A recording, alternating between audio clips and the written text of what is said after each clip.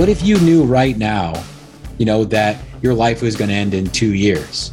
Like, that would completely change how you lived your life.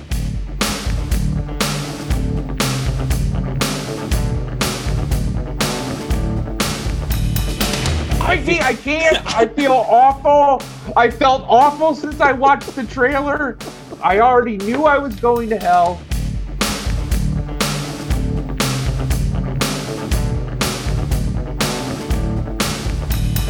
I do think one of the goals of growing up and having your life get better as you do that is to self-actualize, so that you're not just following somebody else's script.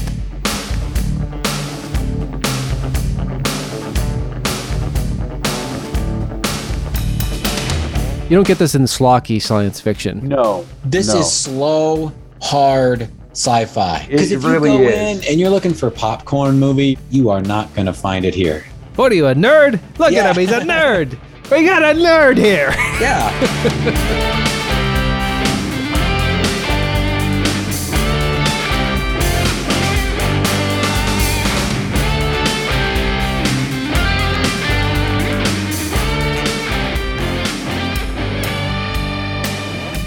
Greetings! Dave here to welcome you to Long Walk Short Drink, episode 94. As in 1994, a seismic year, voice cracking in the life of this young man talking to you today.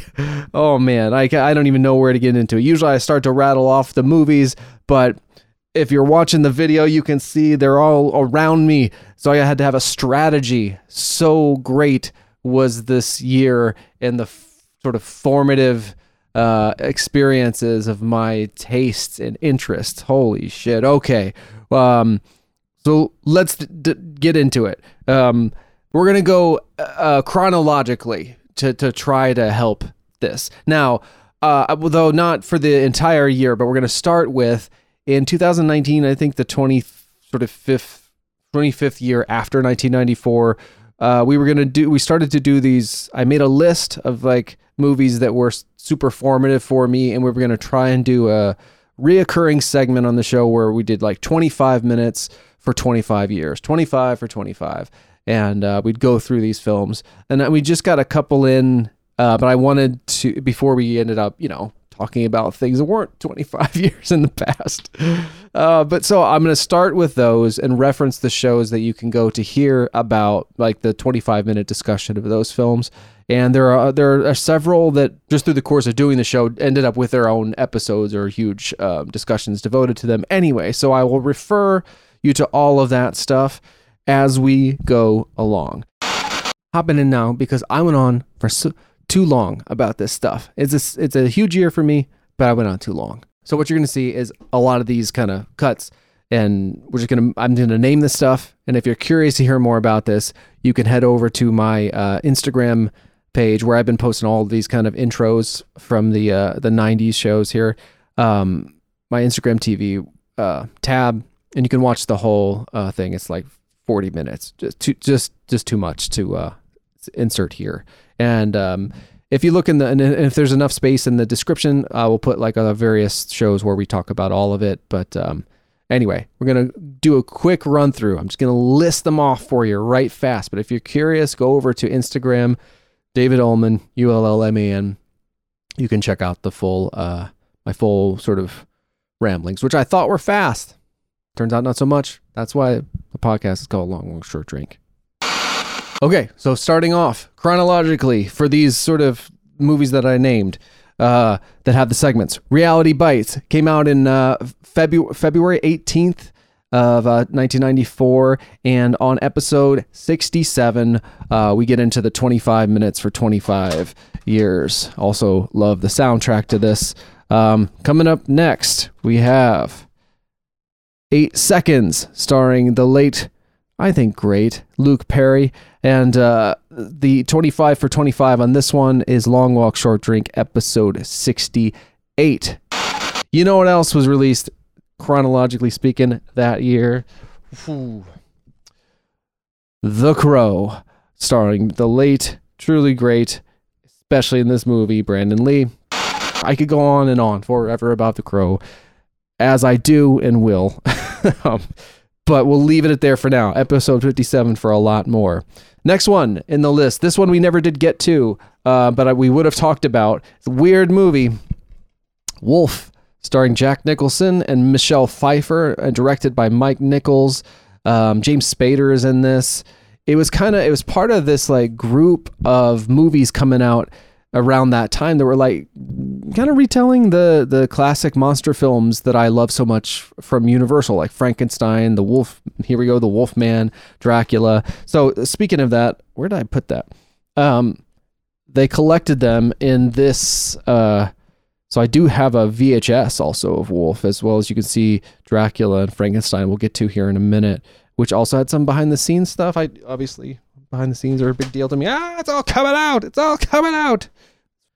Wolf, admittedly, maybe not a great movie, flawed movie, but an interesting one nonetheless, with tons of like talent associated with it.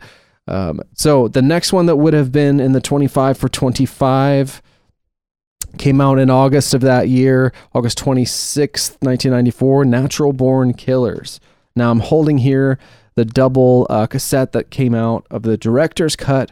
It was a letterbox edition in 1996. I think this finally kind of came out, but it's a very graphic film, of course, directed by Oliver Stone from a story by Quentin Tarantino and starring Woody Harrelson and Juliette Lewis. Excuse me. I can't get into the cast of all these things, but again, and then soundtrack by Mr. Trent Reznor, done on the road.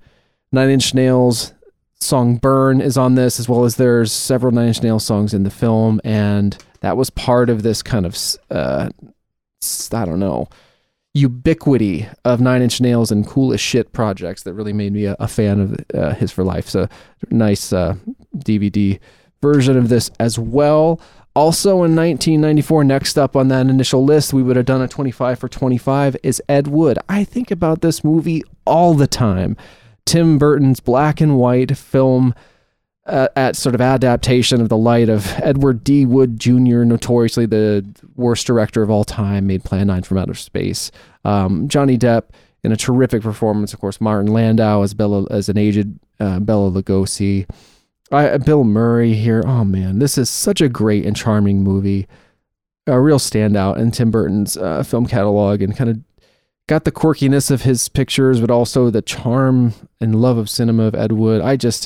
You know what? I'm going to watch this bastard maybe tonight. Also in 1994, next up on the 25 for 25, Pulp Fiction.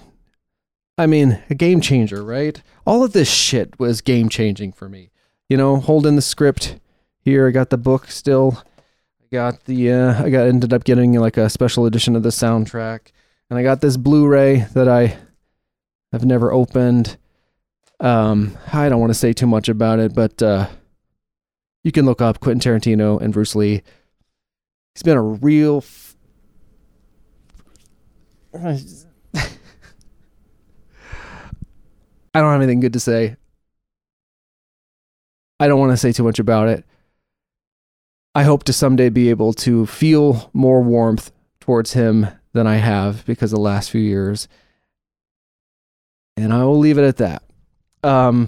Next up in the 25 for 25 would have been another in the series of those retellings, Mary Shelley's Frankenstein. So I'm going to pluck out I'm not going to pluck out the VHS because the audio version, the audiobook abridged version of Mary Shelley's Frankenstein has the very cool, like spooky, theatrical one sheet of the body hanging on a slab in a shaft of light. So this adaptation of Mary Shelley's Frankenstein, executive produced by Francis Ford Coppola, starring Kenneth Branagh and Robert De Niro as the creature, and a whole cast, Helena Bonham Carter, the talent involved in this, written by Frank Darabont, who's going to come up again later. I think he did a polish on that script or something. He said it's like the thing he was most proud of, but people weren't thrilled with how this movie came out. And so I won't get into it too much. I can understand what they're talking about. It's directed by Branagh, and Branagh is in it. And this was around the time of all his kind of Shakespearean he was bringing to life like the film, like the plays of William Shakespeare and stuff. And he caught a lot of criticism for being shirtless in this movie a lot and in vain. But if you think about it, it's kind of fucking perfect for Victor Frankenstein. Like, he is the kind of ultimate narcissist. So anyway, I really loved this movie. I remember it coming out in November of 1994. Once The Crow came out, my taste really shifted and changed, and certain things felt silly. This did not. This was, terrific. I thought. Fucking Clerks, man. I'm trying to hold in the mic. Don't have my computer glasses on, and I don't have a stand for the mic. I thought that'd be fun. I don't know, I'm second guessing it all. Came out originally on November 9th, 1994. Kevin Smith's cinematic debut. Seminal work. I'm holding the Clerks X DVD and then the Blu-ray, which combines a lot of that. We talk about kind of Kevin Smith in general for pretty much the whole episode, and I think this time that the bride asked him a question in one of his Q&As, and just his general influence and inspiration. And of course, episode 37 in a row of Long Walk, Short Drink. So you can check that out.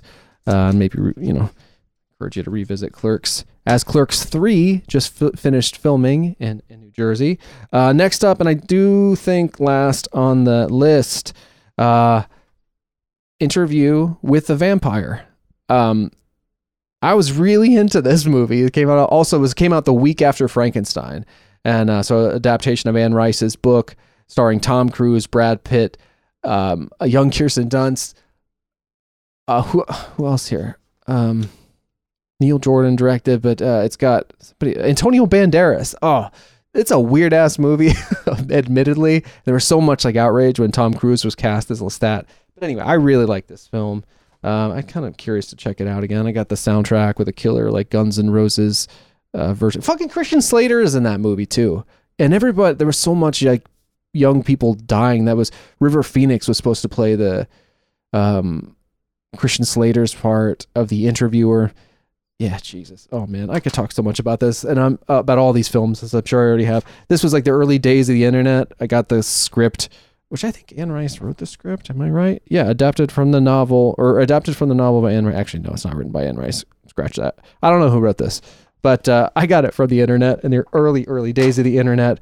I didn't get I think this came out in the fall too, but the other film starring Brad Pitt to come out in 1994 was Legends of the Fall, which I don't know, I was really into that. I was in so much of these like mopey. Brad Pitt played like two mopey dude characters, and I was an emo teen. I'm not sure that these like portraits of pouty young men did me any favors, but or at least not the way I took them. But I really liked this movie then. I really like it. I would think I still would like it now. I like this DVD anyway. Anthony Hopkins, Aidan Quinn also as the Captain Walton in Frankenstein. He was kind of and fucking Benny and June. He was everywhere.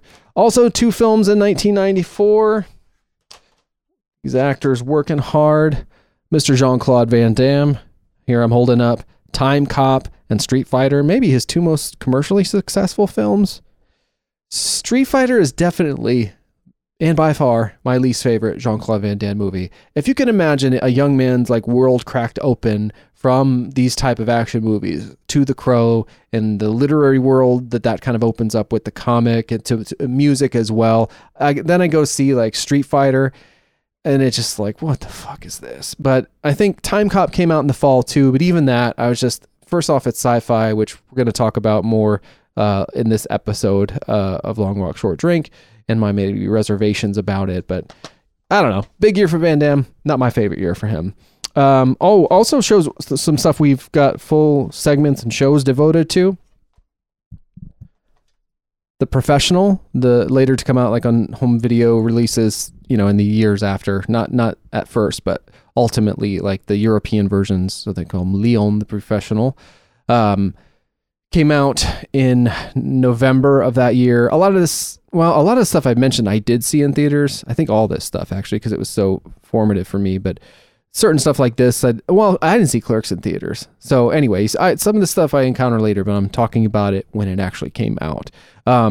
Leon the Professional in episode 73, I think that it has a fun name like Boomstick I don't remember, whatever. But we talk about Leon the Professional with Twinkie, who will be joining us on this episode of the show as well. I believe The Professional was among the initial films he wanted to kind of talk about with us when he first started coming on the show. So, I think we did like an extended 25 for 25 in this. Now, we did a whole show on The Shawshank Redemption, written and directed by Frank Darabont from the Stephen King novella. And this is episode 62 of Long Walk Short Drink. You can hear us talk all about this. I didn't have the fucking courage to watch this until, well, I think we did that episode. But now, of course, it holds a space in my heart. Oh, I meant to mention around The Professional, Immortal Beloved, starring Gary Oldman as Beethoven, came out that year, and I think I probably... Well, no, I didn't do the speech in The Professional show, but like I like this movie. I ended up listening to the soundtrack a lot. I fucking love watching Gary Oldman like as Beethoven trying to direct when he can't hear. Oh, it's great. It's great. I recommend seeking that out. A couple of random movies that I still have. Laserdisc. We're not going to get into these too much. Laserdisc of Forrest Gump. I have it. I don't know why. And super random. I mean, not random, but it's going to seem odd. Terminal Velocity with Charlie Sheen and Nastassja Kinski. So it was Nastassja Kinski. I discovered her work in this. Or her beauty, rather, and sought out all kinds of like hers. She's been in so many movies, but I haven't seen this in forever. I just remember, what is that dude's name? Oh, I actually don't know what his name is, but he's got a dyed blonde hair in this movie, and he grabs and goes, "What are you, the boyfriend?" Ah! And then he kept calling him Charlie Sheen boyfriend. I thought that was so funny. Anyway, premiering on television in 1994. My So-Called Life with Claire Danes and a young Jared Leto. I mean, young Claire Danes, also young Jared Leto, as Jordan Catalano. And Jordan Catalano comes up in this episode of the show as well. I got the soundtrack for this one. I rewatched that show, the Beautiful Shout Factory sort of box set here. Came out years ago. It's goddamn great. All right. And then lastly, on the media front, how about The Year in Rock? Yeah, that's right. I got a VHS of 1994 Year in Rock. I'm not sure they made a lot of these, but 94 was a fucking amazing year for movies and music. It's my 1999 in the episode 1 of our show. And maybe again, we'll do it on episode 99 coming up. But that's Palmer's big year for film. 94. Jesus. All right. In March of that year, the goddamn Downward Spiral came out. The Dave Matthews Band's EP recently. And normally I wouldn't mention an EP, but the version of All Along the Watchtower on this was fucking everything to Jackson and I. It is a great one. I mean, that band's version of Watchtower is amazing anyway. Also, Halloween is on here. And later that year, of course, the major label debut, Under the Table and Dreamin' came out. Now, people make fun of Dave Matthews a lot. And I have said this before, and I'll say it a fucking million times. He is a singular, original, instantly identifiable, undeniable talent. Period. Got that, motherfuckers? Like, he may not be your cup of tea. I don't listen to him all the time, but it's undeniable. Knock it off. Give him a goddamn break. Maron, everybody. Talking to Mark Maron. Okay, 1994, Woodstock. The major label debut of Rusted Root. Jeff Buckley's full-length debut, Grace. Fucking terrific album. I have it. I bought it later on vinyl. But Jesus, what a tragic thing for him to have passed away so soon. His version of Hallelujah, I don't know. It's still, for my money, the best. It made me cry the first probably 10 times I heard it. I always cried. And he does the version that he does, which I think had been done maybe by John Cale or something like that prior. I could be getting that wrong. Is really the one that everybody does now. Most people don't play like the Leonard Cohen, or don't sing the Leonard Cohen verses from. Anyway, I'm not gonna get into it. They're all Leonard Cohen lyrics, but okay. In September, so much, yeah. In September, Eric Clapton's All Blues album, then the next week in September of 1994, on the 20th, Jamie Walters came out with his self-titled debut album. So he was the dude from The Heights, saying "How Do You Talk to an Angel?" I remember being in high school and like talking to some young lady who had a teen magazine, and we were looking through it, and he was in it he had an album. I was like, that guy's got an album? I have to get it. I got it. Listen to it endlessly. I really like it. All right, getting to the end of the year. On November 22nd, Vitalogy, Pearl Jam's Incendiary third, and fucking weird, also third record came out. Now, actually, Versus and Vitalogy both came out on vinyl like 2 weeks before, maybe not 2 weeks on Versus, I don't know, but maybe before the CD, to try to kind of, they used their clout at the time to kind of try to bring back and of course, Vitalogy has the song, the ode to vinyl, Spin the Black Circle. This was a time when vinyl was kind of dead. I know it's come back since then, but it was because of this and because of them that I started collecting at least their records and then like U2 and stuff like that in the mid to late 90s. All right, last album of that year, Bush's 16 Stone. As much as I, fell in love with Pearl Jam, I think Bush was my brother's favorite band, and he used to play all their songs endlessly, as I would play always Pearl Jam songs. I got into him a little bit, not as much as him, but plenty. And I mean, if you look at this fucking Everything Zen, it's easy to maybe be dismissive of Bush. I don't know who's doing that. I'm trying. Maybe I am. I don't mean to be. But Everything Zen, Little Things, Come Down, Machine Head, and Glycerine. Those are 5 fucking monster hits. Get off their case. Get off their case. Get off Dave Matthews' case. Get after. I don't know. Anyway, of course, and as always, we are not talking about any of those things in this actual episode of Long Walk Short Drink. Just like we're not talking about hurricanes, state attacks on sexual and reproductive rights, Afghanistan, or any number of the things perhaps we should be, or anything remotely timely.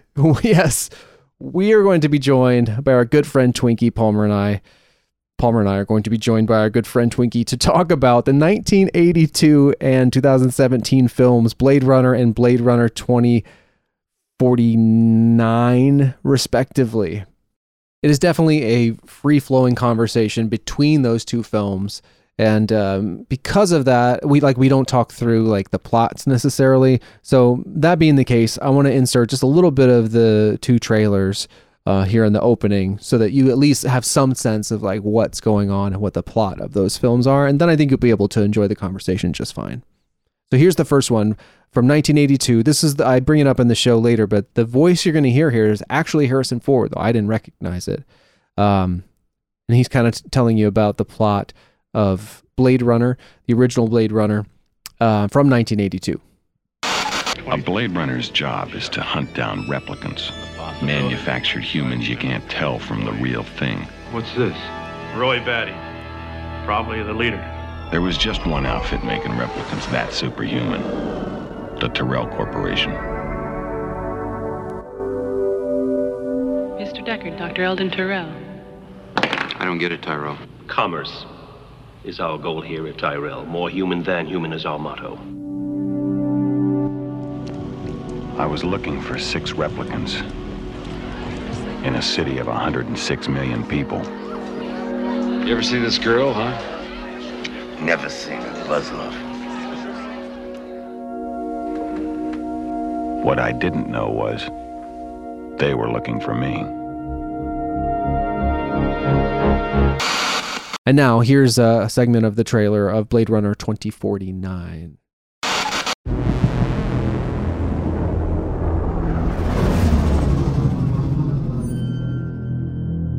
Every civilization was built off the back of a disposable workforce.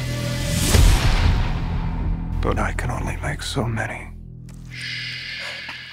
Happy birthday.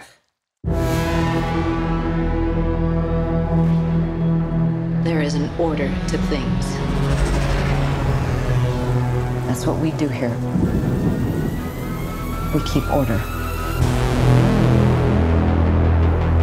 The world is built on a wall that separates kind.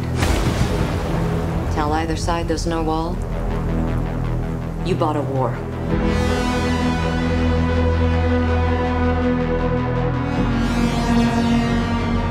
You're a cop. I had your job once. I was good at it.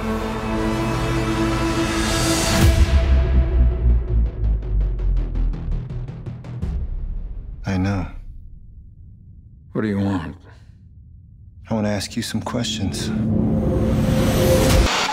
All right, so we're gonna get to that conversation with Twinkie, which has a nice little prelude that he divulges something, a betrayal of sorts that we have to move through. It was really fun. But anyway, before we do that, I just want to tell you very quickly, kind of in the world of like things that I've made or that have been published or whatever since I last talked to you. Well, first I want to start that by saying how much I appreciate all the feedback we got from the most recent episode, the Cabin Kids Volume 5, with my old friend Jackson, Cabin Kid Jackson, and all I posted many, as I've referred to them, like mystery links of things in the description, and some of them were private, so I got these kind of notifications when people clicked on it, and it was especially nice and truly humbling to see folks click on the Dreaming Out Loud documentary, the first documentary that I attempted, kind of as we call it, the Cabin Kid documentary. Now I used humbled there because I'm like, I'm so used to people not paying attention to anything that I do and loving the idea that folks will seek stuff out. But that is not it's not that great. 90 minute, I like the music. Anyway, I found myself feeling a little embarrassed or vulnerable that folks were looking at that. And I had hoped to get together more sort of digestible clips, but that took me another 2 weeks. And so I bring that up now, both to thank folks for kind of giving that a chance or having a look at it, but also to say, if you started it and you're like, I like you, pal, but you can now see like a 3.5 minute sort of kind of extended trailer / opening of the piece, and I attached it both in a new blog post. So if you go to davidallman.net/blog, you can see kind of this is a good sort of pairing to like this section of these intros of like stuff that I made, but the kind of made an extended opening. Extended clips / trailers where I would, it's like a trailer for this movie that should never have a trailer, but it has all the sort of best bits. And so if you've been curious about that over the years, or you've tried to watch it and you're like, oof, this is a little bit too specific and niche about you and your buddies, I think this would be the thing to check out. So if you go to davidallman.net/blog, you can see that post with those clips, or you might end up linking to the 20 years of Dreaming Out Loud, about the sort of cabin concert on July 31st, 1998 that led to those videos. So if you're curious, you can check out that blog post, but I'll also put it on the end of the show as the namesake of the Dreaming Out Loud archive outro segment. So there's that. I had this real surprise where I was reached out to by John Vaughn from Adjust Tracking, kind of a Canadian outfit that celebrates VHS culture, to ask if they could show our adaptation of The Crow started in 1994 and finished in 1998. Jackson and I's sort of page for page, retelling of James O'Barr's iconic graphic novel. Got shown at an event in Canada in a theater, projected on a screen. I think that's the first time that happened since like our first cut of the film was screened at an early comic book convention in Cleveland in like 1997. But anyway, John invited me to kind of do a very like a 5-minute introduction to the piece, or my portion of it was 5 minutes that they played in the theater, but also posted online. So that's why I bring it up here, both because it was neat for me that it happened, but also you can check it out if you'd like to. You can find it again by going to davidallman.net/blog and looking for the Lunch Meat VHS and Adjust Tracking present The Crow. The Lunch Meat bit, my new friend Josh Schaefer, who runs Lunch Meat, he was supposed to give, I think, maybe a 5-minute because it's like a co-sponsored event introduction as well. And he talked for 15 minutes saying things about this project that just, I think it actually literally made me cry. It's so goddamn nice. Anyway, I put together a little bit of that, like 60 seconds of it. You're looking at these, teenagers with absolutely zero budget, like $0, like no money, making this adaptation of this seminal work. It's really mind-blowing when you think about it. They're just doing it because they felt driven to do it. They're just like, we want to make this movie, or we don't. Screw it, we're done. Wait a minute, let's hop back into The Crow. It was like a coming of age, right? Like from 14 to 18, he made this movie with the people in his town with no money, getting yelled at by his parents, going through relationships, everything. It's incredible.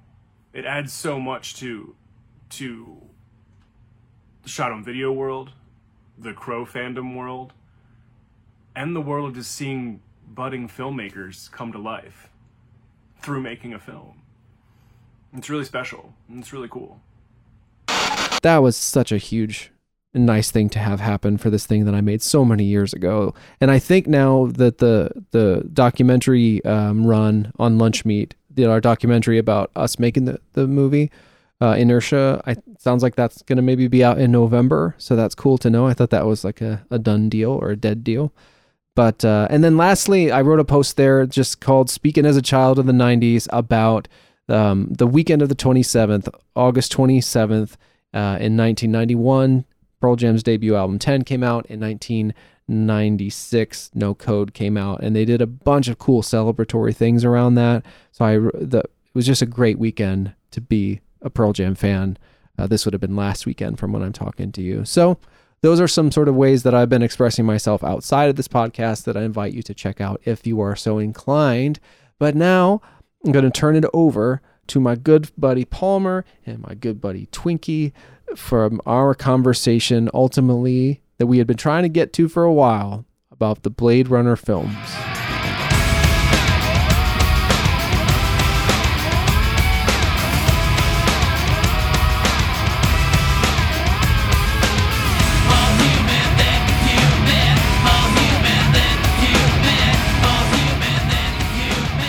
How are you guys doing? I'm sorry, I was a little harried. I guess I am a little harried, but I'm easing into the fact that now I'm in my free time with my friends and can just relax. It's the same thing I just did for the last fucking 8 hours. I'm sitting in the same chair. Yeah, talking on the video screen. Yeah. But about fun stuff now. Exactly. Well, and that's I would be in these. I have been in these for hours on end. So, talking about our stuff. So that's not a problem at all. And anyways, I'm not in the same space. So.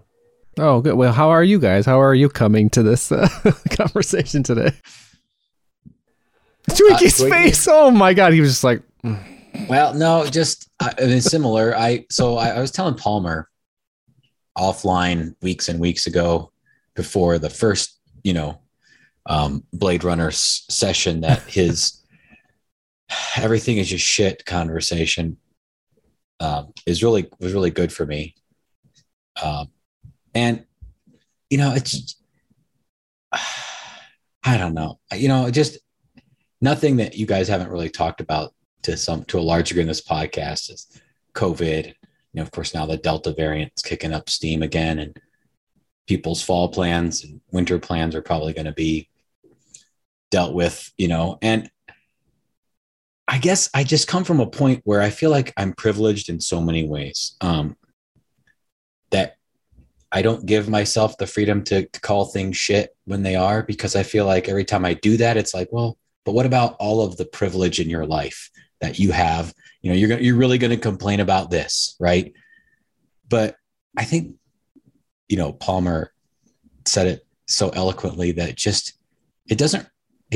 just how you're feeling. And it's just an honesty. You may not 100% be right about it. And it may be, at least for me, somewhat selfish or whatever, but like it's just shit. It just is. and like with my job, just wrestling right now with all these kind of political things, that I'm on a project that I really like, and it's giving me some opportunity to work from home. And it's being threatened by things that are just so completely out of my control. These like just, management levels way above me, making these just decisions that are incredibly frustrating. And it's kind of threatening this opportunity that I have to really engage in my job in a way that I didn't think I'd ever have the opportunity to do. And, just various relationships in my life are challenging, personal relationships. And man, I'm just kind of done with it. But the problem is, there's nothing, you just got to keep going. Like, what am I going to do? Yeah. Like, you can't stop. Yeah. You can't. Yeah. So the best thing to do is just say, this is terrible. And so I finally sat down with my far too patient partner and just was like, I'm so done with all of this. Yeah. This is all just shit. I'm tired of carrying it around. It's stupid. Yeah. I'm frustrated. And so it was really good to just feel unburdened in that way, to be able to talk about it. And so, it's still ongoing and it's still ridiculous, and spent all morning having those conversations this morning. And so, but you're not also expelling the energy, pretending like it's not shit. Yeah. Right. That's like that's the big thing that it's just frustrating. It's like, let's just acknowledge this, and then we don't have to care. Like you said, we don't have to expend energy of pretending it's not what it is. Yeah. So anyway, so that's kind of where I'm at, headspace. Like, things are fine. Things are good. Like, I don't have a lot to complain about, but what I do, I'm going to. Because that reminds me, of trying, because I'm not great at that. I like to be very solution oriented. If there's an issue, I'd like to solve it rather than just sit with it. And they're always told it's like, and then even just acknowledge like, this sucks, and then like, period, as opposed to this sucks, or this sucks and we need to, like, yeah. So I struggle with that, but I've been trying, and I found this a little bit easier than I thought. And it doesn't help a lot, but it's a little bit of a mind shift where, so like, yes, I have all these privileges and this sucks, like those are, and just because the one doesn't invalidate the other. And has this thing she would say, like, from social, like when she was back from, well, I don't even know where it came from, but she's like, regardless of, like, the worst thing to happen to you is still the worst thing to happen to you. And it's not the like oppression Olympics of like, this person had something worse happen. Right. I don't know. It's just like things are hard for you. They're hard for you, and that's a weird thing to, yeah. I mean, we are guys that are inherently privileged in a lot of ways. So it's like, especially nowadays, it feels like you shouldn't complain. And obviously nobody likes a complainer anyway, et cetera, et cetera. But that doesn't negate the fact that like, we're drowning too. Yeah.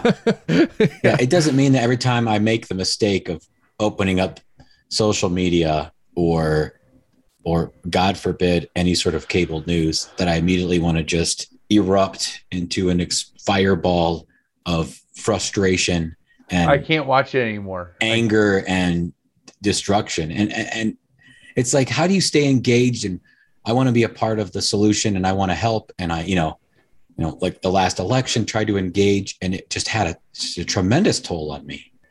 Yeah.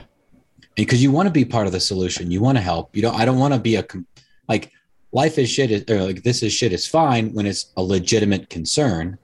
But like Dave said, and Palmer, of course, said in the previous podcast that was on, that, you have to move through it and keep going and find solutions. But, it's hard when it feels like any solution you find is completely overwhelmed by the next wave of just total ridiculousness. I hate it. It's so triage. Like, it's like, yeah, you're putting Band-Aids on bullet wounds. Yeah. I feel like sometimes. And but it's still a Band-Aid, I guess. Yeah. Anyway, Palmer, how are you? How are you coming to this thing? Oh shit. Same. Yeah. Just I'm really coming to terms with a few things about my job, which I know I've said before. I think all of us, ironically, have said before that, I'm just coming to this certain level of acceptance with my job and my role. And that is kind of liberating and starting to really... I've had like 17 people tell me like, you're just too hard on yourself and you have to give this time, and et cetera, et cetera. And that, I think, is finally starting to come to fruition. Like, I'm starting to see some of that progress happening. So that's good, I guess. Ash and I are doing great. The dogs are awesome. We're still down to just the pinball hauler for a vehicle right now. Her car is still in the shop. So we actually have decided to... Part of our concern is that, like, we're still up in the air on deciding, I should say. But we're weighing the option of just throwing everything we can at, like, a new car, and then trying to just finance as little as possible on that new car. So just because my concern is that her car's never going to be the same. It had a U-Haul up on top of it. They decided to fix it. So they did. Okay. Oh yeah. I guess, well, every market's inflated right now, right? And that even especially so in the used car market. And so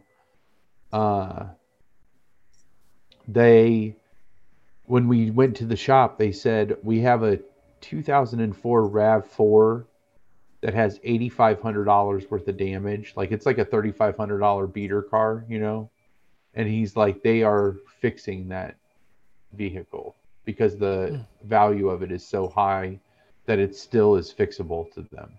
So he's like, well,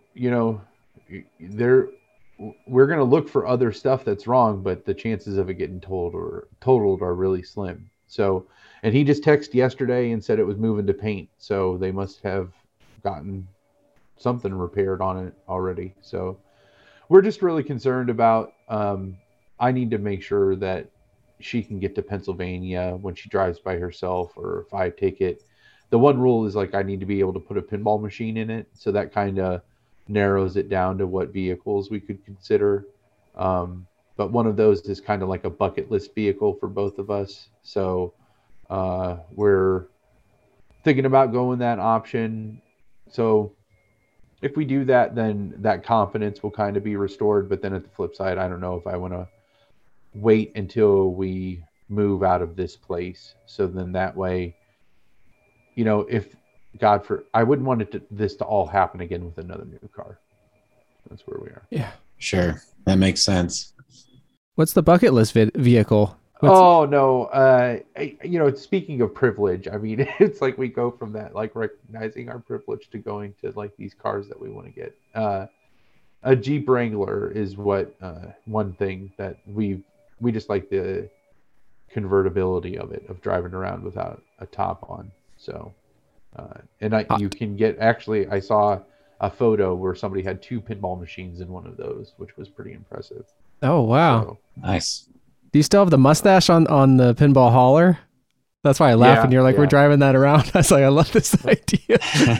Yeah, it's still on there, but it actually got sun bleached and dried out, and it's separated from the adhesive layer. So I need to take it all the way off, and then maybe get another one. But like I said, we're gonna try to throw as much as we can at it. That's paid off too. It doesn't, like, I never owed anything on that. So we were thinking of throwing that, her car, and then I was gonna sell a pinball machine to throw that money at it as well. I'm trying to think what else we got. Nothing really. Just like staying inside, trying to be responsible, living the quarantine life again. I feel like this. So But yeah. You sound sad, dude. Oh no, I'm fine. I'm fine. You're allowed to be sad. What's going on? Me? Oh gosh. I don't even know.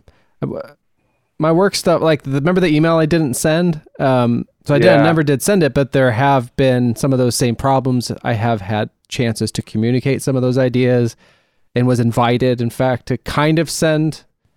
I sent a version of it, and we had a long meeting this morning with like basically my supervisor about all this. And it's still like a fucked situation, but it, I feel like I feel as good about it as I can given the particulars of everything. So that's kind of nice. It hasn't completely sunken in because of the way the rest of the day has gone, but I guess that's good. I'm kind of producing, Jesus, like a, it's like producing the Grammys or something. It's crazy. I can't even, like, it's exciting, but it's different. So that's been a lot. We've been filming a bunch yesterday. I don't know. There's a lot going on, but most of it, like, at least relatively good. Yeah, I'll go with that. All right, that's fair. Man, we all sound a little just like fucking bleak, and we're going to talk about fucking bleak movies. Yeah. That just like, I'll say though, if you're going to watch Blade Runner, you kind of want to be. It's that kind this of is like a good mood for it. Like, yeah, because if you really go is. in and you're looking for a popcorn movie, you're looking for, sorry, I forgot the name, like the zombie movie that you guys had talked about. Army of the Dead. Yeah. Army of the Dead. Yeah. If you're looking for something like that, you are not going to find it here. No. So you are in for 2 hours of not that. Yep. Or more with the 2049 is longer than that, right? 2.5 or something. Yeah. 2049 is like almost 3 hours. That's a solid movie. Yeah, that's it is a solid movie though, I think. Both men, I guess, like figuratively and literally, right? It's substantive in more ways than one. It's a so meal. before we jump into Blade Runner, I got to come clean on something, Palmer. What's that? So I started watching a documentary that came out in 2015 called The Lost Soul. Are you familiar with this at all? No. Is this the Island of Dr. Moreau thing? Oh, I'm so excited. I want to see this. So I only could find it on Vudu for free. So I'm watching it there, which is kind of awkward because I downloaded an app from my iPad because I couldn't get on my TV. They have like tons of ads. Like every few minutes you have to sit through this weird barrage of loud ads.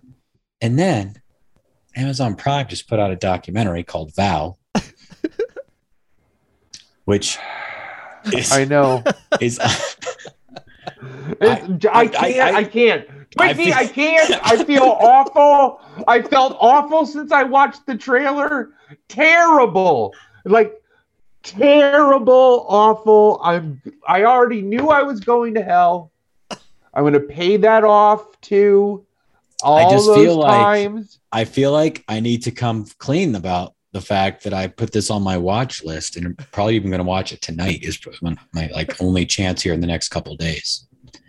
But it's kind of like, I don't know. It's like getting caught watching porn by your parents or something. If I were to watch this and not tell you about it, because the weight of carrying that knowledge around that you would know that I've been watching it. It feels like a betrayal to you. It does. I do. I feel like if I hadn't told you, you would know. And that's why you guys wouldn't be like inviting me back on the podcast, even though it was just like scheduling. You know what I mean? It would feel like he watched Val, so he can no longer participate in Lockwood Short Drink.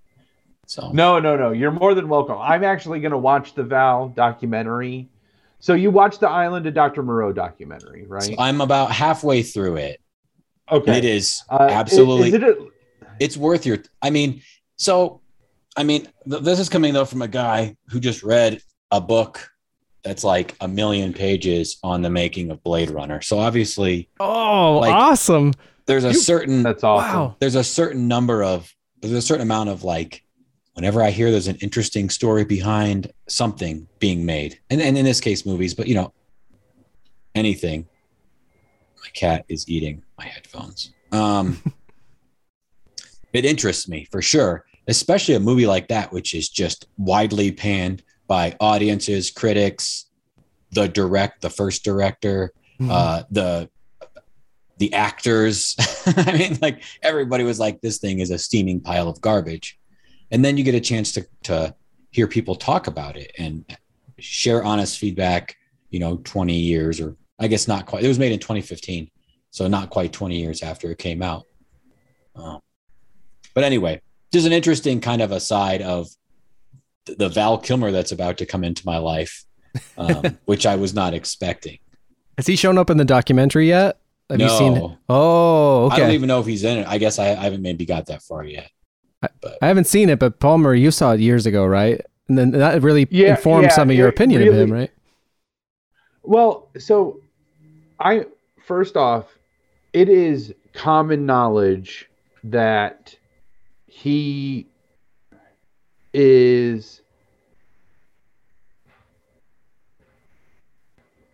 was a tyrant on the set of his films. That he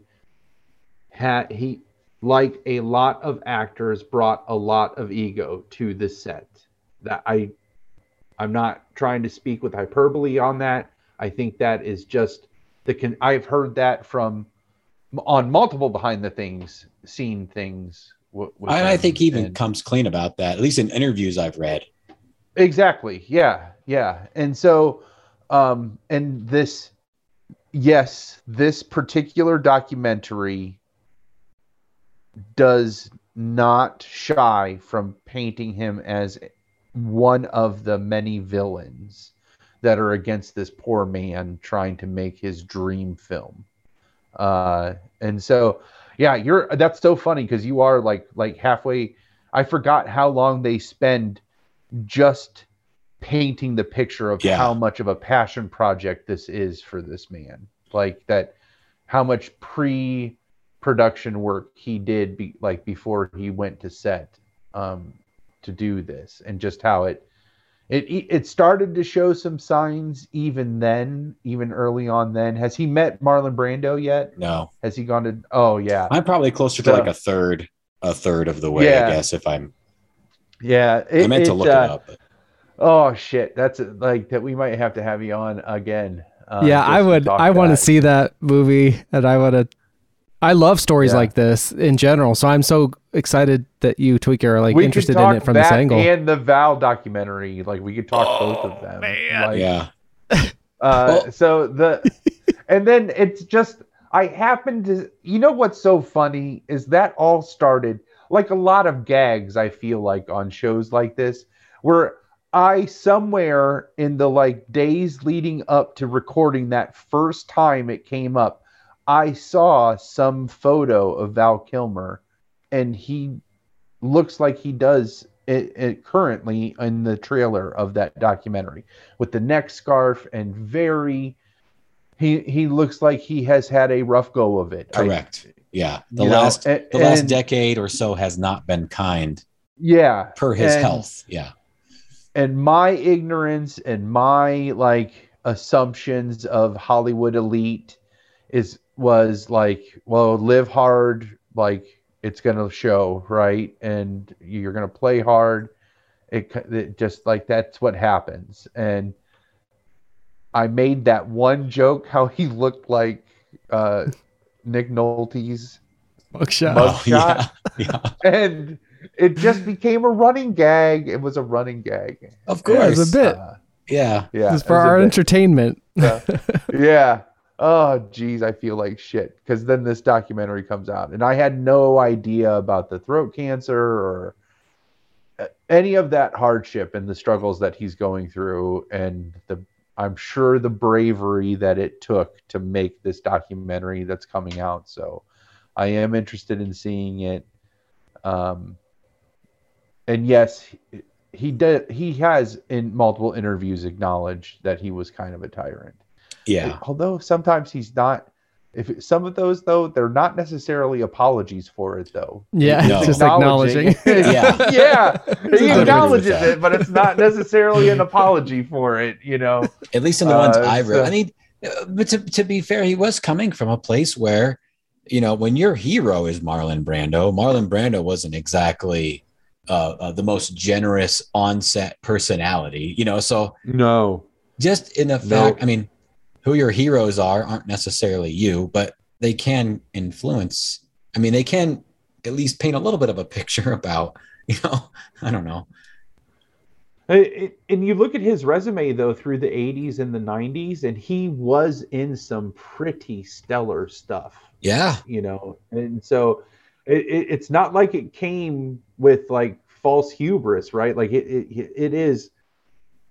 it came from some legitimate place where he had a lot under his belt. And so, I think I think that's also too part of where they like his association with that Island of Dr. Moreau project. Like, I don't know if it like straddled where at one, when he first got involved with it, somehow he's not happy that he has to do this movie. And at that point just decides that he wants to sabotage it from every corner. And it is devastating. And that's why they spend so long ensuring how much of a passion project for this director it was. Guys know Ron Perlman. You can picture that actor. Mm-hmm. So Ron Perlman is in this movie, and I guess Palmer, you'll remember, because I don't want to give the whole thing away, but he had a heartbreaking experience. It has a good ending, kind of, on that movie as well with Marlon Brando, and he tells a great story about it. I think he's got a book out that, like a biography that there's a chapter in it. But I heard him talk about it on a podcast. I'll have to find it. It's a great little story though, with a nice sort of payoff, kind of happy ending ish. But man, there was a lot of drama on that set. Nobody was happy with anybody else on that set. Well, I'm intrigued by all this, and I do want to follow up because I've been making note to watch that movie. I don't know how many times, and even again recently, I made note like, okay, it's on Vudu now instead of Netflix where it was forever. I was like, okay. Well, I'm not trying to talk you into anything, but right now, the Island of Dr. Moreau is only $1.99 to rent if you do want to rent it. I got the DVD. I've had that for even longer. I've had that so many years. And, that's fantastic. Even before I knew it was a train wreck of a behind the scenes story, I was just interested in it as a modern retelling of one of those old Universal movies. Or as we speak right now, I could just buy it because it's only $4.99. Don't ask why. Why? Just buy. I'm pressing the button. Hang on. Here it is. I now own Island of Dr. Moreau. All right. I like where this is all headed. So I'm totally down for. I'll have to the next at least like 2 weeks, maybe 4. I will binge all this Island Dr. Moreau shit. So, so what's the place that has a documentary again? I'm watching it on Vudu just because it's free. I'm sure you can. Vudu, yeah, okay. Watch it on any number. I mean, it's with commercials, so that's kind of annoying. You can probably rent it on Amazon Prime too. Yeah, I was actually gonna search it right now. Not that. What's the name of it again? Let me write that down. Lost Souls, something. Yeah, like a colon. Yeah. Lost Souls. The fucked up story behind the Island of Dr. Moreau. True story. Did they talk about the what was, I think Island of Lost Souls? Yeah, Island of Lost Souls was the first film, and maybe it wasn't a Universal one, but it's a Criterion Collection movie. Yeah, and it has Bela Lugosi in it as like the leader of the animal people, and this really intense, like great. I think it's even where the name Devo comes from for that band, but he gives this impassioned thing. He kind of looks like a wolfman, but he comes out and he's like, "You made us in the house of pain, not men, not beasts, but men, but beasts." This is like crazy, Bela Lugosi I've seen that. Yeah. Oh yeah. No, it's fan. I've seen that. I haven't seen that in ages, but I see that clip a lot. Yeah, the clip. That's And right. I might want to start with that. Man, it's a whole odyssey. I'm excited. I'm glad you're into this, Twinkie. Thanks for bringing this up. To some degree, I have fond memories of Val Kilmer. Of course, his role in Tombstone is well regarded. I watched Tombstone probably more times than I can say. Not recently, but I just remember really liking it after it first came out. And then he was in a couple remakes of some older. I can't think of the name of it right now, but plays a detective, and I don't know. Just I have generally fond memories of Val Kilmer, and he was a good actor. Work is good. Yeah, his work is good, and he's in good films. Right. It just unfortunate, and obviously his role is Jim Morrison. But shout out to Pure Genius. Genius. Real Genius. Yeah, that's real Genius. Yeah, I think I most readily think of him as Iceman from Top Gun, in which he's a dick. And so I'd have that kind of in the back of my mind. But one of the bride's most favorite movies is Real Genius. She quotes it all the time. We've got it on VHS, and he is so charming in that. He's got no sideburns whatsoever, like anti-sideburns. But like they have in Blade Runner, that was something I noticed. There in the first Blade Runner, everybody's sideburns start up like way up here. It's very weird. Wow. He had that going on. A Real Genius. It was called The Saint, which is like a remake. Of with Elizabeth Shue, I think. Yeah. It's a remake of an old 50s serial radio show. But I just remember him fondly and in that playing these characters, and I don't know. Yeah. He was a good-looking guy. Obviously. Oh yeah, Top Secret. That's a bananas movie. I saw that in the last few years. It's a Zucker Brothers movie. They don't make comedies like that anymore. No. It's like a Naked Gun, or it's like that style of comedy, but told with this he's like a singer in that, right? Doesn't he sing like Elvis, but he's a secret agent or something? Yeah, well, they recruit him to be a secret agent to go over, because he's like the first American performer to be asked to perform over in West Germany. Mm-hmm. And so they ask him to help infiltrate the freedom fighters that are over there. And man, is that a great movie. It just is. You're right. Screwball comedy. It's so off the wall, like Kentucky Fried Movie or any of the Naked Gun movies, or it's just these non sequitur jokes, one right after the other, that just sight gags and pratfalls and sound effects jokes and all these things all tied together, just like if a 13-year-old boy was talented enough to actually make a motion picture, that's what it's like. Austin Powers, that kind of just Airplane's another great falls into that category, right, of comedy. So Top Secret, man. Top Secret, Real Genius, Top Gun, The Saint, Tombstone. I mean, just listen to that. It's you got to bring it up now. Let me.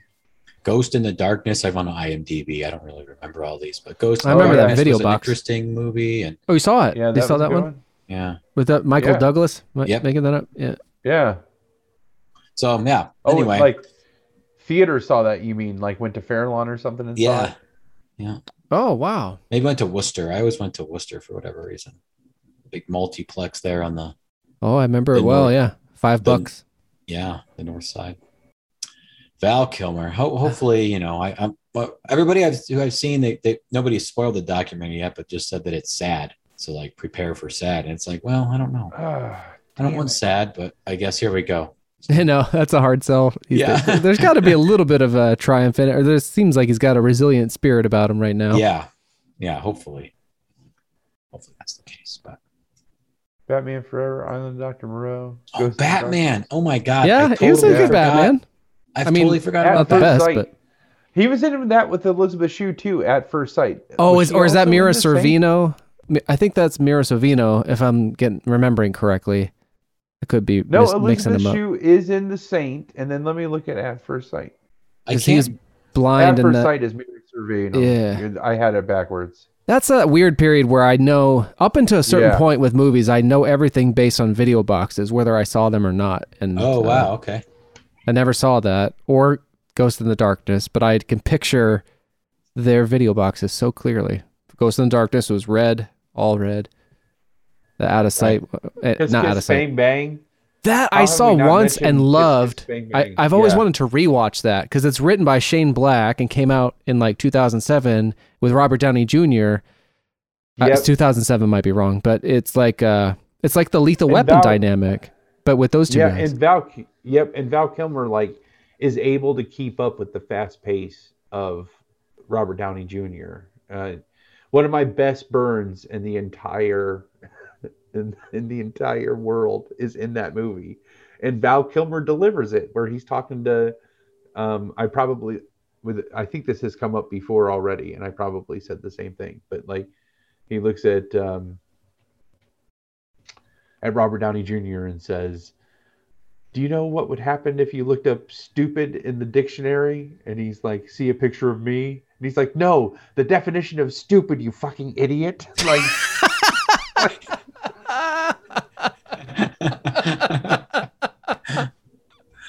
I want to watch all these movies. I love Val Kilmer. Yeah, I take everything I said back. I think you're doing real good here today, Twinkie. Yeah. Well, you know, it's like anything else. It is nice though to look back at, because there's some actors, and without digging into a whole different topic, someone like Kevin Spacey, who I loved for years and would watch I would watch anything he was in just because, and then it turns out he's a fucking absolute piece of shit human being. Yeah. On a variety of levels, far beyond just being a diva on set. And so, when you find that about Val Kilmer, you're like, well, should he have been a better person? Yes. Like, did he probably ruin some people's careers? Like, yeah, we don't overlook, of course, you don't want to overlook terrible things that people do, but at least to some degree, you can look back and be like, okay, all right, there's some joy here. There's some delight and fun and whatever, Absolutely. At least, and I'm gonna end my one-sided feud with Val Kilmer. I'll say it officially. I am the one-sided. My feud is over with Val Kilmer. I wish you nothing but the best, Val. Let's find someone else. That. Let's find someone else. Yeah. Oh no, I'm just gonna say Nick Nolte looks like Nick Nolte. Yeah. You seen that guy recently? Yeah. Yeah. Oh. So. That's my Nick Nolte. That sounds like a tiger. That's exactly what he sounds like. Oh man. I can't remember who it was. I heard imitate him on a podcast that was so spot on. Like. Yeah, he's a how is he still alive? Like, those people you're like, anybody he's probably younger than he looks. Yeah. Anybody in the Rolling Stones, like, how are they all alive? Yeah. Talk about lived hard. Yeah. Anyway, that's my sidebar. Yeah, that was a great sidebar. But I want to honor this enormous book that you've read and get into the Blade Runner of it all. I want to say, no, this wasn't in your initial list of things that maybe like years ago, Twinkie, when we first sort of reconnected through the podcast, when we were talking about having you on more in the future, you're like, or even before I think you came on, we're like, these are things I'd love to talk about. It's like women in film, certain things we've gotten to. The Professional was Blade Runner wasn't out yet, right? So maybe it wouldn't have been on that list. The 2049. Right. I don't think so.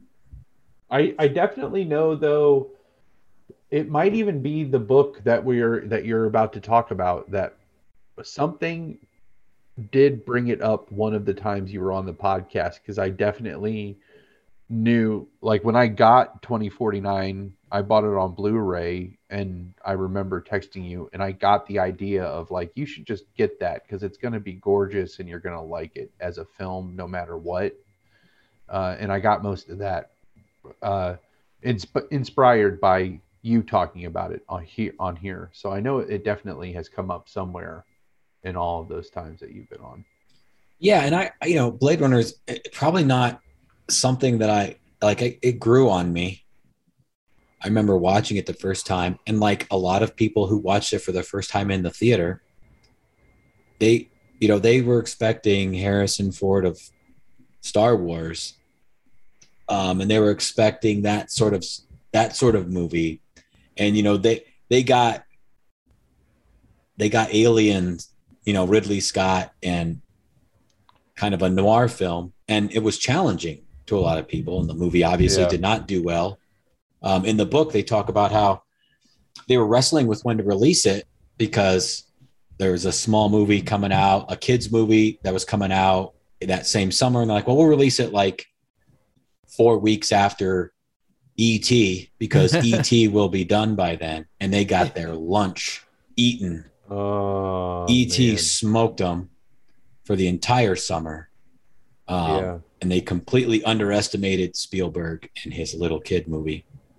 And so, they talk about how they definitely tried to make it a summer movie and sold it as a summer movie. And it's not a traditional summer movie, right? It's just not going to, it's not going to be that. Ridley Scott never made it that way from the beginning. The book I've read twice, and it's a tough read. Do Androids Dream of Electric Sheep? It's right. Philip K. Dick, right? So somehow I know both of those things, but I've never read it. It's a very challenging read. I find a lot of his stuff really challenging to read. It is. Prose. I would recommend.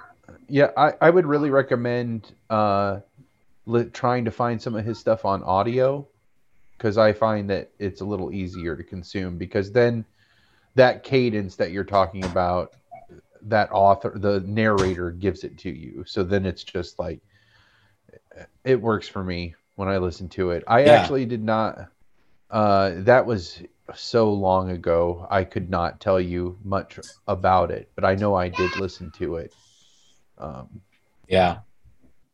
I mean, a lot of his stuff has been made, obviously been made into movies with A Scanner Darkly and Minority Report and The Adjustment Bureau. And, I think he's like the most adapted sci-fi author. Like I could definitely Hollywood film, like see that, and to varying levels of success, but, certainly he's visionary in a lot of ways.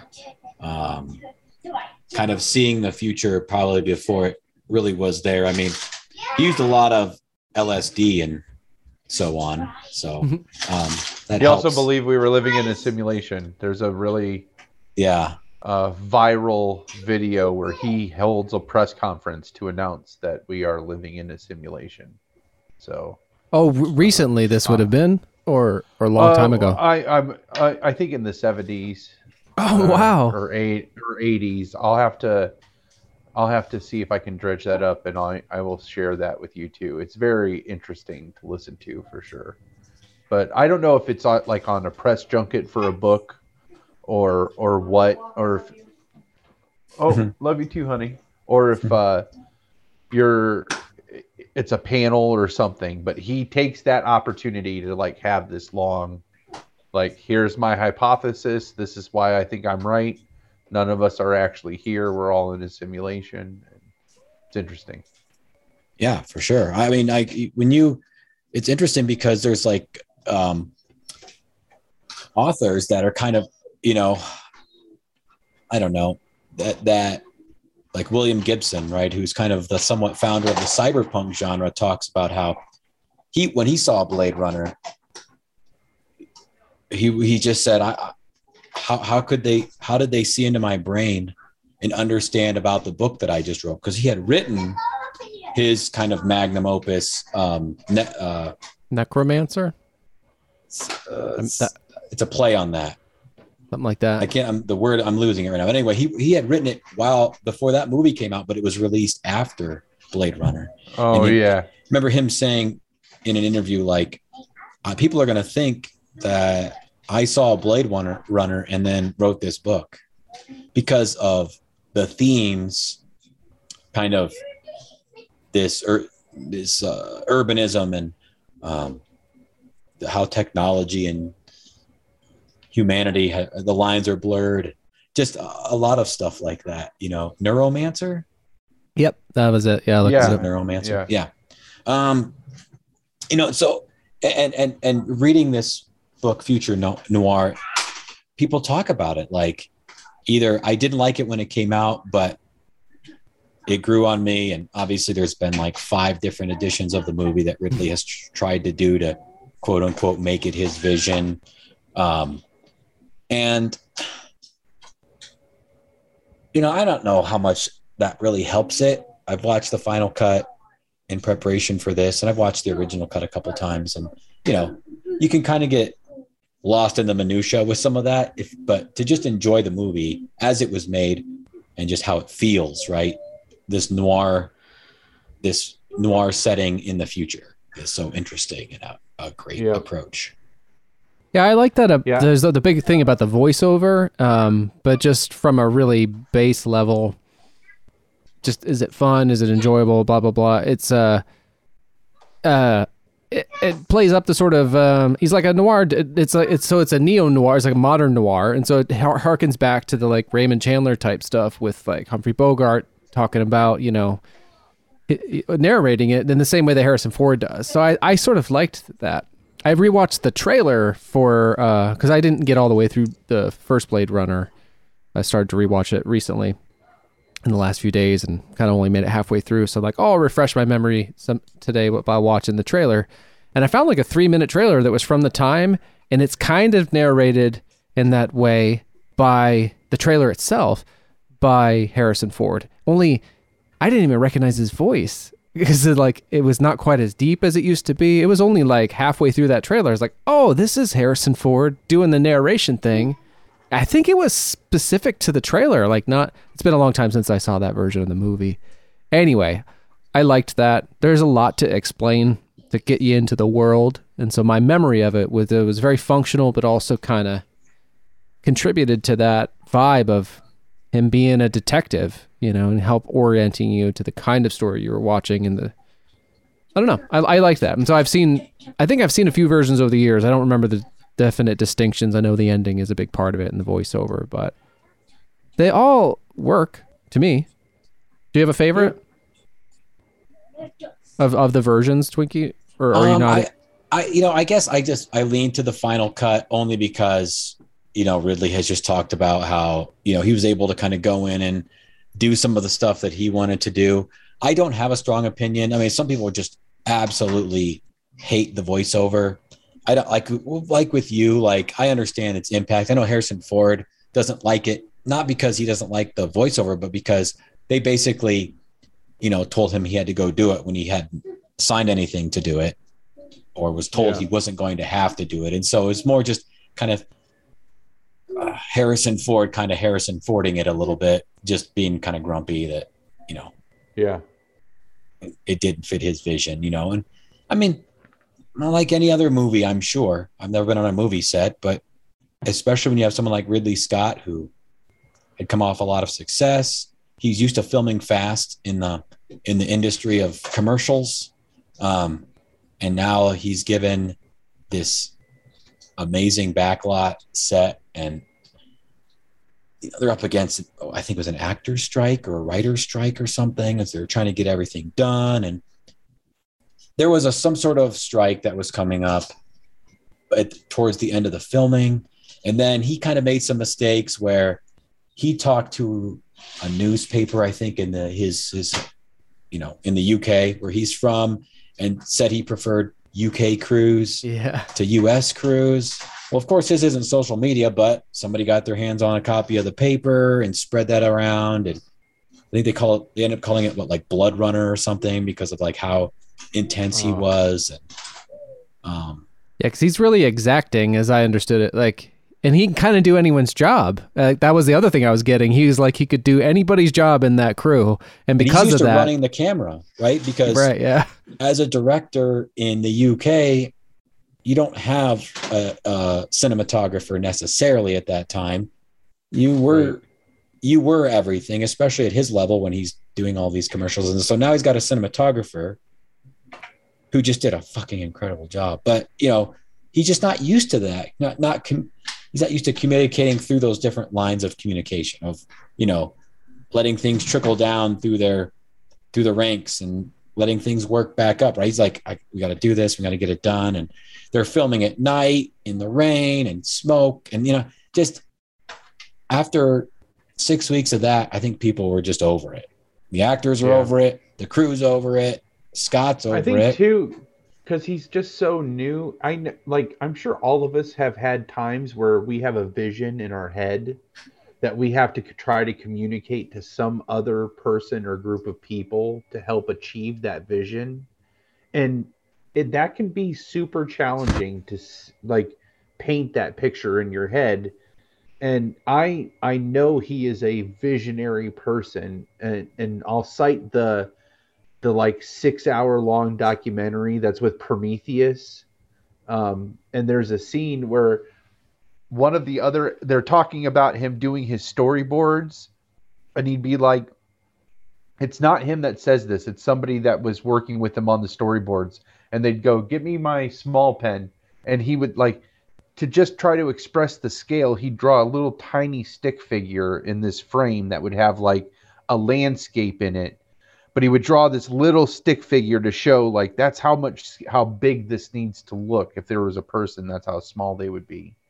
And I'm all of that to say, with all of these new things and how horrendous it was, like the amount of scale he's able to communicate on that frame is astounding.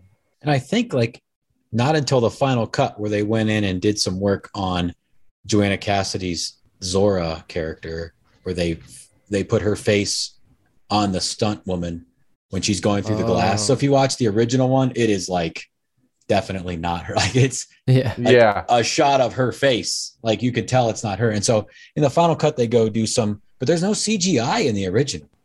Right. It's all like optical and matte paintings. And then they go into it in this, and then in some of the commentaries, if you've listened to those, like, I mean, just the pure amount of frantic work every single day to make a movie come together like that. I don't know why anybody wants to make movies. Like, you've really got to be passionate. And I know it's the same today. It's just, it's just in a different way. And it makes me appreciate it more, I guess, is what I'm trying to say, is because I like movies. I love movies, but I would never want to make one. Yeah. I love video games, and it's the same thing. It's soul-crushing, grinding march to death on some of those projects, and you're just like, yeah. I'm glad somebody's passionate about it. Do you think that's just like where he was in his career, though? I mean, he had Alien under his belt. Like, his sets aren't like that now. Yeah. Yeah. Like, he kind of like plays by his own tune now, right? Like, because he's earned that.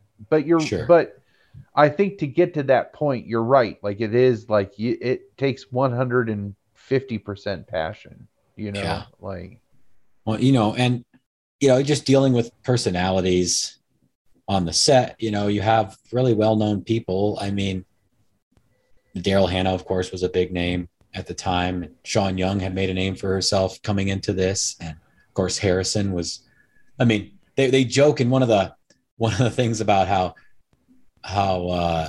it's almost funny to watch Harrison Ford in this now, because Harrison Ford cost as much as this movie was to make, to get Harrison Ford as an actor on a movie nowadays would just be, he's probably not commanding, of course, what he used to, but at his height, he was 20 million a picture probably, sure. back in that, but, and I mean, so there's so many different ways to go. I talk about any angle of it that you guys are interested in, but like the person that I love watching in this movie the most is definitely Rutger Hauer. Yeah. His just incredible. Just incredible. I mean, the heart and soul that he gives to a machine, frankly. And I don't know, the scene with Joe Turkel's character, Eldon Tyrell, and there's just I can go on and on about all of the things that I love. And it's interesting hearing about, so for example, in the scene where Roy Beatty meets Eldon Tyrell, they were going to have that scene be, you find out that that's not actually Eldon Tyrell, that's another bot. And they go into this like cryogenic freeze area, another set. And Eldon Tyrell is just like frozen. And he's going to be resurrected when the technology catches up, or a certain time, I forget. But they ran out of money. And so they're like, nope, you're Eldon Tyrell now. And just reshot it or re-edited it to where, that's clear to the audience. And that's in future noir. Yeah, no, that scene is so powerful, and just I really think that Rutger Hauer carries that movie, in my opinion. It just is a stellar performance from him. I think that one thing that it was in prep for this show, actually, that I realized about these films is like, because you call them bots, and I always got hung up on the book is called "Do Androids Sleep or Dream of Electric Sheep?" Jeez, and I always pictured like the Terminator, right? But they're not. It's not that. They are indistinguishable from human beings. Really, you have to get down to that, and that's the point of like. In the second one, they're like zooming in on a bone, and there's a serial number buried deep down microscopically on that bone. But I know I didn't catch a lot of the stuff. I remember watching it the first time and being confused a little bit, or, it's obviously a very dark movie. Yeah. I don't think it was the first time I saw breasts in a movie, but it was probably like one of the first time I saw breasts in a movie. Nice. They were bejeweled then, right? Yeah, they were bejeweled. Yeah. Even more delightful than they already are. Yeah. But so I just remember like a scattershot of things. But then, of course, like it's just one of those movies you can watch again and then like, oh yeah, they only have a 4-year lifespan. And what about if you found out? What if you knew right now, that your life was going to end in 2 years? Not just, you're actually a human being and you just found out your life is going to end in 2 years. Like that would completely change how you lived your life. Yeah. It would change how I live my life. So let alone if you then find out that, and the fact that you're not a human, and I just feel like when I know it and I watch the movie then at that level, I find those performances by Hauer and Brian James and Joanna Cassidy, some of those other characters to be even better and really add to the landscape and the urban district, mega city feeling. And then of course 2049 throws in all this extensive climate change, just pile on the pain. It's all shit. It's all shit. Of course, you saw the Coke billboard, right? The Coke billboard. Yeah, that was amazing. I just thought it was a very excellent movie. And of course, you saw Coke. There was a Coke billboard. I spotted that. Really? In the movie. I didn't see that. Above the drugstore. That was amazing. So, Coke has been and always will be a part of everyone's life. The Coke billboard was amazing. That's great. You can't get much better. Coke will always be there. All right. Enough about the Coke.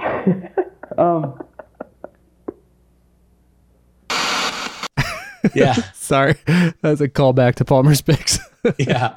Let me ask a question that I think really it helps illustrate where like your response, I feel like, to the series. Is Deckard a replicant or not? Yeah, so to everybody else who will end up listening to this is obviously the question. And the ongoing joke to this question is that when Ridley Scott visited the 2049 set in where it was filming in Eastern Europe somewhere, I kind of forget where, but of course, the 2049 is by one of my favorite directors, Denis Villeneuve, who's doing Dune coming up, but a great cast all around. That's a whole nother, it's just a great movie. But when Ridley Scott shows up, him and Harrison Ford get right into it. Just get about right whether into or not, it about whether he's a replicant or not. Harrison's trying to convince him that he's not, and Ridley is 100% convincing him that he is. And, it's been 30 years since they've done this, and they just go right at each other intense, but I think obviously they're having fun with each other to some degree. Sure. And so I like the fact that, the film does just enough because Ridley Scott is on record saying that he wants Deckard to be a replicant. And that's why he films for the other movies, the scene with the unicorn, so that when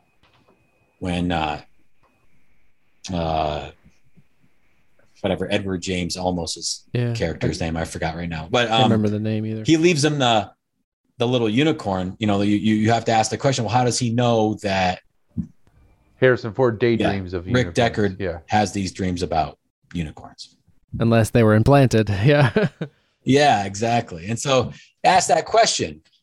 And this, in my research for this is it took up till my research for this to really understand the small, like that. This is a very minute nuance that has gigantic implications, because so the replicants that the whole movie, like the MacGuffins that are being pursued through the movie, are a certain type of replicant that will die after 4 years because they have no emotion or no, they're only for what their purpose is. And because of that, they are driven by their emotions. And that's the test that they take is specifically designed to make them have an outburst.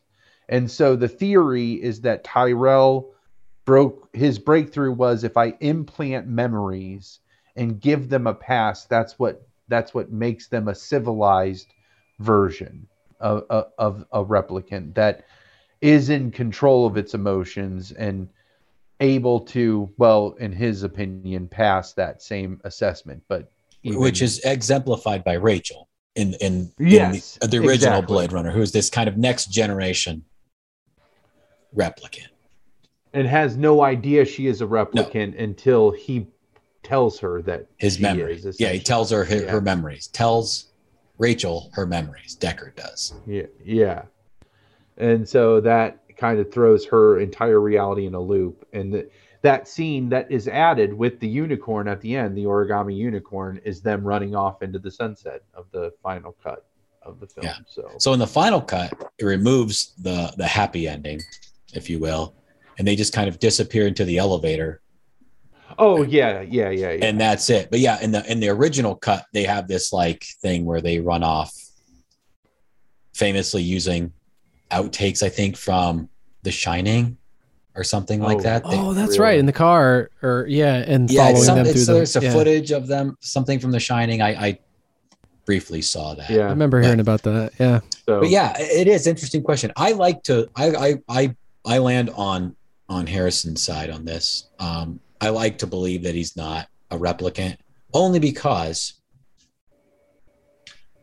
I think that what I like about Rick Deckard is that Rick Deckard is not anything special.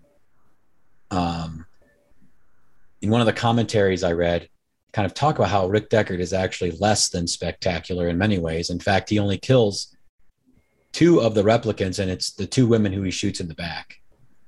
Yeah. And Brian James's character, who's going to kill him, wake up, it's time to die. That great line. Of course, Rachel kills him. And so, he's not spectacular. He's, it's kind of the Indiana Jones thing where he's a kind of supposed to kind of be retired, and he's over it. He's done. He's kind of blundering about, and he's just not good at a lot of things. Yeah. He just kind of finds ways to get out of it. Obviously the one romance scene, the one kind of emotional scene where he's kind of demanding of Rachel's character for intimacy rather than making any effort to create it. And I just think it not contradicts, but it's kind of opposed a little bit to the perfect replicant that they're trying to create. He's very human in so many different ways. And I like that contrast is probably the word I was looking for. That's a good point. Between that and you look at Rachel, who, is, just stunning, beautiful. Yeah. And super composed and controlled. Even if we get into like the Gosling one too, he's very staid and very reserved. Yeah, that's a great. And it's interesting because this whole idea of them being the next six, right, are the really fiery ones. And if anything, he would be maybe a little bit more like that because of his more kind of impulsive nature or just like, he's just not. He doesn't have the perfection, the whole more human than human thing, but he seems like so mundanely human. Yeah, sorry, go ahead. No, I was to say he's even more so in the book. I haven't read it in a while, but they talk about it in those commentaries that we listen to. How in the book he's like a bespectacled, overweight, just kind of nobody. Yeah, he's not some sort of brave, debonair, detective going out. Yeah, I honestly spent the most time on the side on Ridley Scott's side thinking he was a replicant until the sequel came out, and then I was like, it just makes so much more sense for him not to be. Yeah, with this sequel, Love and who's the guy that replaces Tyrell in the sequel? Jordan Catalano, Jared Leto. Yeah, I can't think of his character's name, but it's implied he's also a replicant, right? Like his eyes do the thing when he shines them, right? Like they have that look to them. Yeah, it's left, I think, pretty far open, but yeah, I would agree that there's certainly. Is he one of Tyrell's creations? Yeah, exactly. Yeah, and so, I think that all of that is proof that Harrison Ford is not, because that thing has not aged like Jared Leto's thing has not aged in the same way that Harrison Ford has. And or Wallace. Sorry, I had to look it up. Wallace. Oh, yeah, Wallace. It's Wallace Corporation. Wallace Corp, yeah. And Love is just like pure perfection. Oh. Yeah, right? She is so great. That actress is so great in that role. Yeah. So I'm sure that through our organic conversation, we'll kind of really tap into the plot of the sequel too, in the first one. And I don't mean to jump into the sequel either, but it just. And I think it's pretty kind of fluid between the two. It's good. Yeah, I just really like how there's this flow of conflict between the two movies, and how like it's. And I will make the argument that in the end, it's just showing that it's a cyclical nature, that it will always be this way, where it's like the first one is like humans versus replicants, and then the second one is like replicants versus humans. But they also, in the sequel, the love interest between the virtual reality wife and that is just absolutely heartbreaking. That is that whole thread through the movie is spectacular, in my opinion. Isn't it? How the replicants look down on this thing, this artificial life, because it's even more artificial than they are, because it's not tangible. So, that really, I think, was it's just so spectacular how it really continues that struggle, that just one right to it's like this flow of conflict between the two of them. Yeah. Dave, so I think when we had talked about Blade Runner, you had mentioned these weren't maybe necessarily right up your alley, or maybe kind of science fiction isn't your thing 100%. So I'm curious, what was your exposure to Blade Runner at all? Or, I think Palmer, you had seen it before, or had enjoyed it. It's a little more kind of up our alley. And so coming from a different perspective where maybe like the theming isn't 100% your interest, or, you know, how does a movie like this reach you, or what are the themes that stick out to you? I think that I'm trying to remember. I feel like I first watched it when I was living in Cleveland Heights. So it would have been at least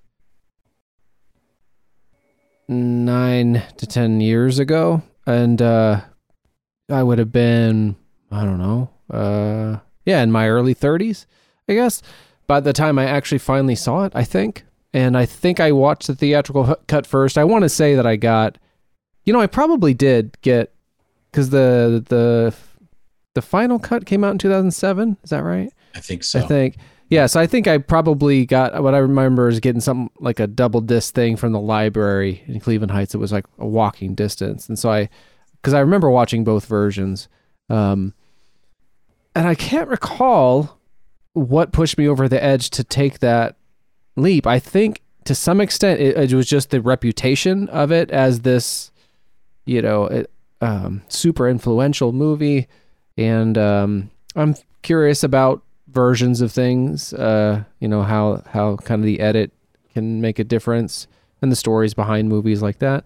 I honestly think it was a combination of that, and just there was this period where, because the library was so close to me, like a 5-7 minute walk, and they had a great selection at this library.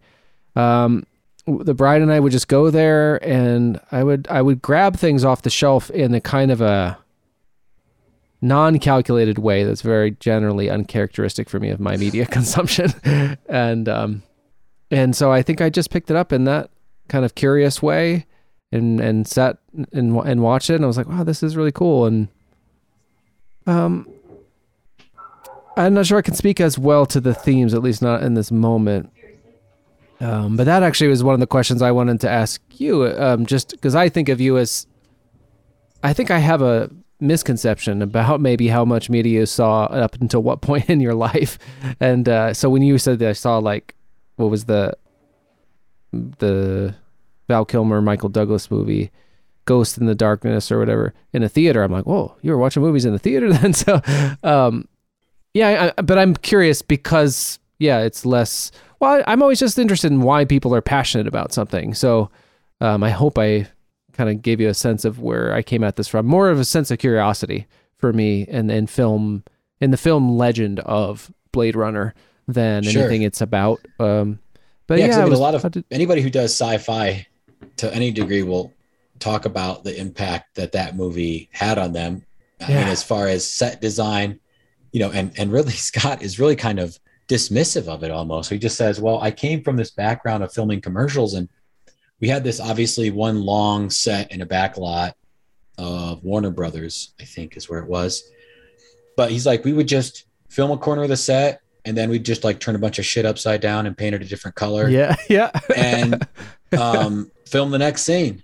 But to the human eye, it all looks distinct, right? And so the thing that I just really loved about it, or that stuck with me even after not necessarily loving it the first time, was just this very interesting feel of the film, starting from the first kind of, I forget if they call it like Hades or something, of that shot of the car coming in over LA. It's like a hellscape kind of modern, like a city, but like a hellscape of a city. I've seen that shot a lot.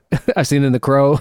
It looked just the same, you know, but that was the first. Yeah. That was like that shot is like the fucking ship in Star Wars, you know, the one that just keeps going forever. Oh yeah. It is so iconic and unprecedented. And when I started to rewatch it the other day, it was a little bit breathtaking to me. I was just like, holy shit.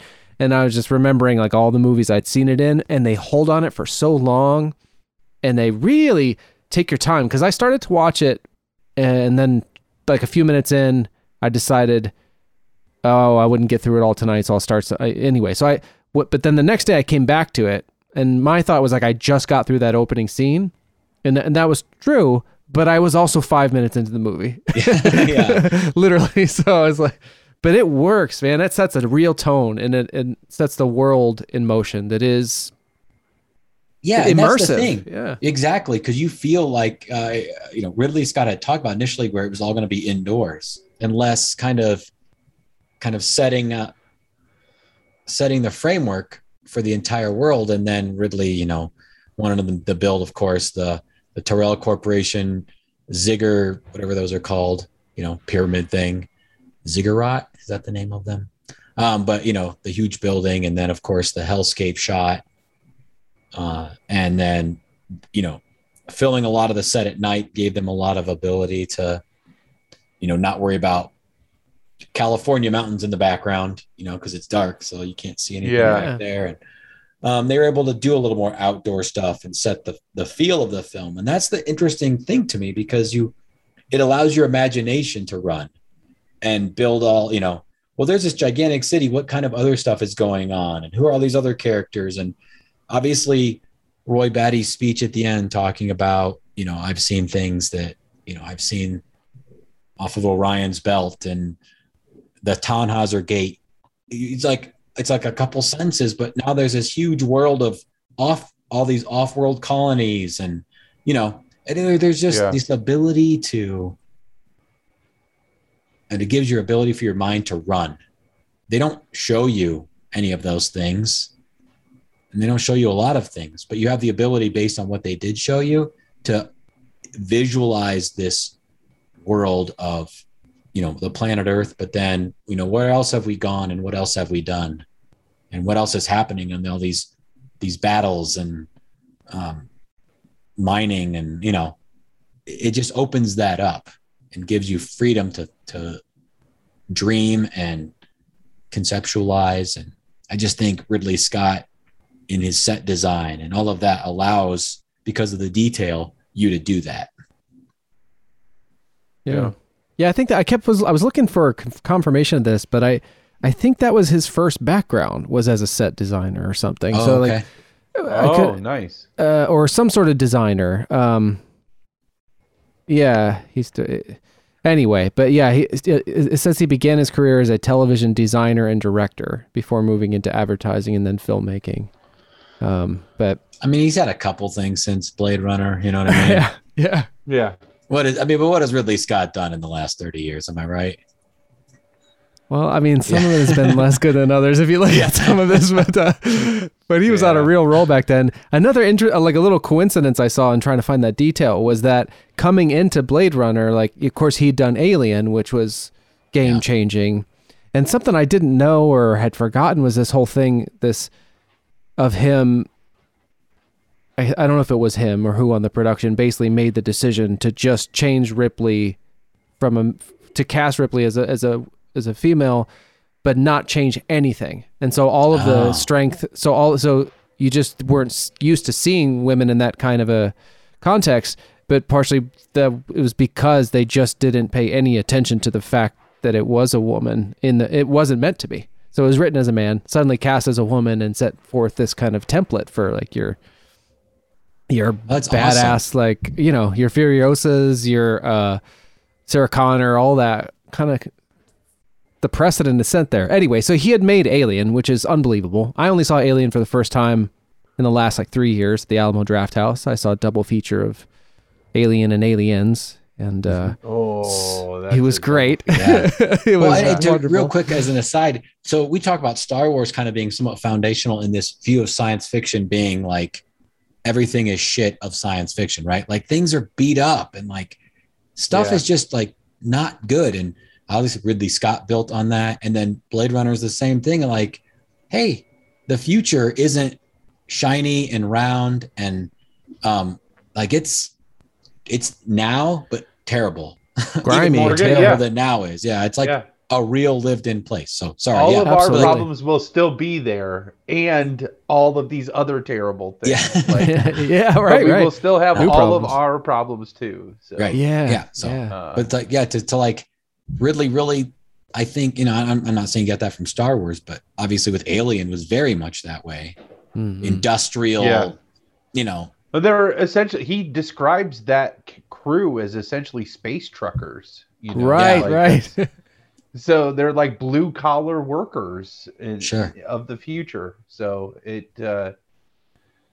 And Deckard is the same way. Is it Deckard with a D Deckard, or yeah, with a D at the end? So it's Deckard is the same thing. He's like this out of work Blade Runner, right? Who's done. He thought, he wants to be done with it. He just wants to like eat his noodles and be in peace. And, I think he knows he's probably not that great at it. Yeah, exactly. I love how that dude he gets the noodles from where like it seems as though he couldn't understand them or there was this language barrier. And I think I was reading this correctly. And then at the end of the scene, somebody else when they come in to like haul him off, you realize that the English that the guy that's serving him the noodles understands English perfectly because he speaks it or something. Where it's just like giving him a hard time. Yeah. I don't know. It was delightful. I was really charmed by. Awesome. I just know it's more an understated thing that Harrison Ford is doing in it compared to some of the broader things of the Indiana Jones stuff. But I was riveted by him. I was just like this. I forget. I've only seen him as an older guy recently, and he's always fun to see. But man, the little bit I saw, like the half of the movie I saw, I was just like, this guy's a treasure, Yeah. And he's doing such great work. The faces that he makes. And, he talked about on some of the press junkets initially afterwards that he wasn't maybe the most happy with the movie. He kind of felt like, I just stood around like it was a detective movie. And I didn't do any detecting. Right. Like I just kind of, but even he in an interview in this, that the interview in the book was done prior to 2049, talks about how he was still young in his career to some degree, and he didn't necessarily see the vision that Ridley Scott had even when he's done. And it reminded me of Tom Hardy having to publicly apologize to George Miller. In their press junket and say, George, I'm sorry, I couldn't see it. And that's what this is to some degree. Harrison is, I think, maybe a little too proud to say it quite like Tom Hardy did, in a different generation of actor for sure. But basically, in a roundabout way, saying we just couldn't necessarily see the vision that Ridley had for the movie. Absolutely. Yeah, that makes a lot of sense because those guys, they knew Harrison Ford had done a lot of pretty big shit and seen some stuff go down, and it's difficult. I mean, that's actually a little bit with, not to derail it or get into it, but some of the challenge at my work involving film production is coming with some people coming in and be like wanting to do things in an entirely different way. Sure. The way that our experience has shown this is not going anywhere but into the rocks, and so we're resistant to it because of that, and because of their track record. But whatever. But things don't change unless you get somebody with a vision that works out. And goddamn, did this work out?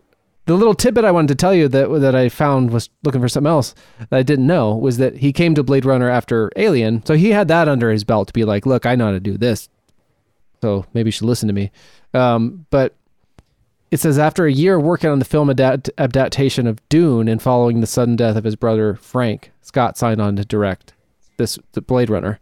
And it's funny because he went from, and then Dune was ultimately directed by David Lynch, but the Denis, I don't know, is it Denis Villeneuve? Is that how you say it? It's Denis, I think. Denis. Okay. He's a French director. Yeah, so he's going from Blade Runner 2049 to having directed the new Dune. Yeah. That's just a funny coincidence.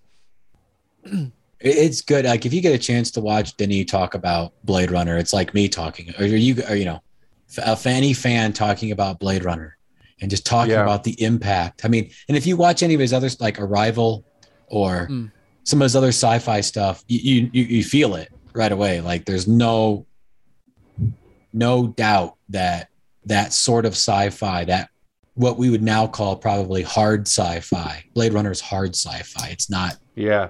It's not Star Wars, right? Sci-fi. It's clunky. There's no. It's not for mass consumption. Yeah, there's no lasers or space wizards. It's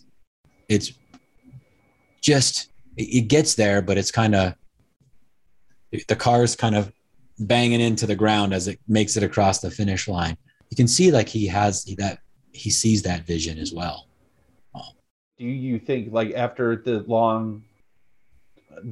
discussion on Ridley Scott's vision and how epic it was and how well he was able to achieve it on this film, do you feel that the director of 2049, and I won't even attempt to butcher his name, Villeneuve, is that right? Yeah, yep. Denis Villeneuve. Do you feel like he was able to tap into that?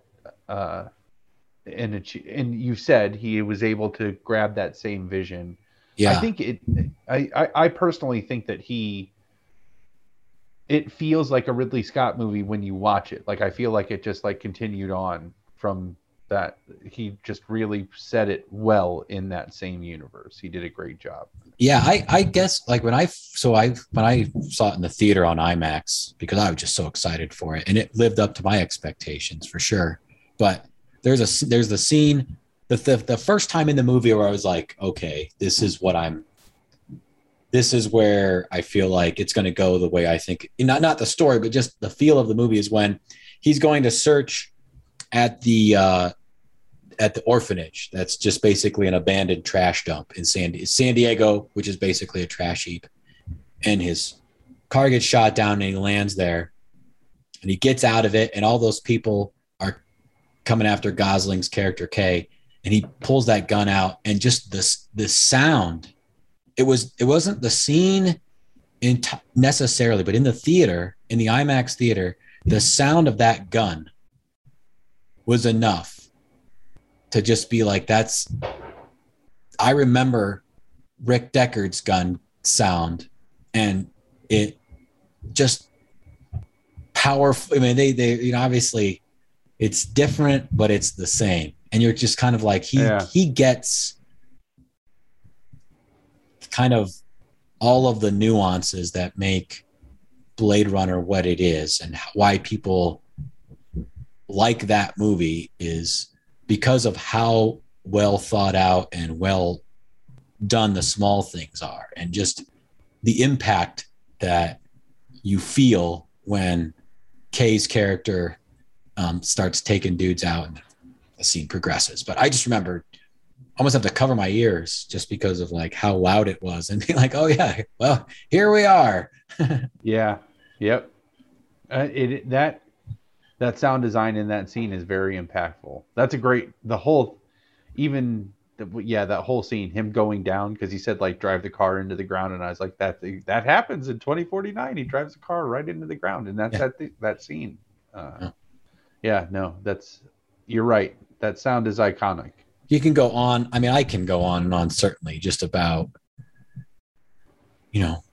just not shying away at all from this conflict of even Kay, how he views himself is different than how the other androids view themselves, and how he views them is different than how they view him. And you can see that there's a little bit of difference, when you start having androids retire other androids, and just how the humans, of course, view him in various times. I think the scene too, the other scene that really made me just recognize that I was in a Blade Runner movie was their version of kind of the hellscape, where he's returning from the conflict at the protein plant, and he's in the car flying back to the police station, and it's just endless miles, hundreds of miles of, just nothing, apartment buildings and advertisements. And you're just like, well, it's not necessarily a hellscape as in like industrial, but it's a hellscape, right? It's all of these people are just existing, and this is their existence in this coastal city that has to have a giant wall built because ocean levels are rising, and it's not good. The 2-second shower, like where they're like 99% pure water, and it just like splashes him. That's all the shower he gets. And he's like filthy and disgusting still afterwards. You're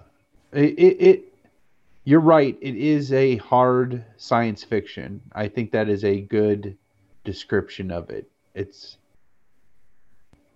it has a huge cult following, and I think that's because it just takes a certain kind of person to really enjoy it. Not even appreciate it, just enjoy it, you know? So, yeah.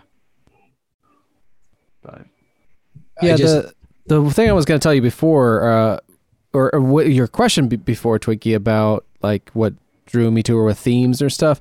I think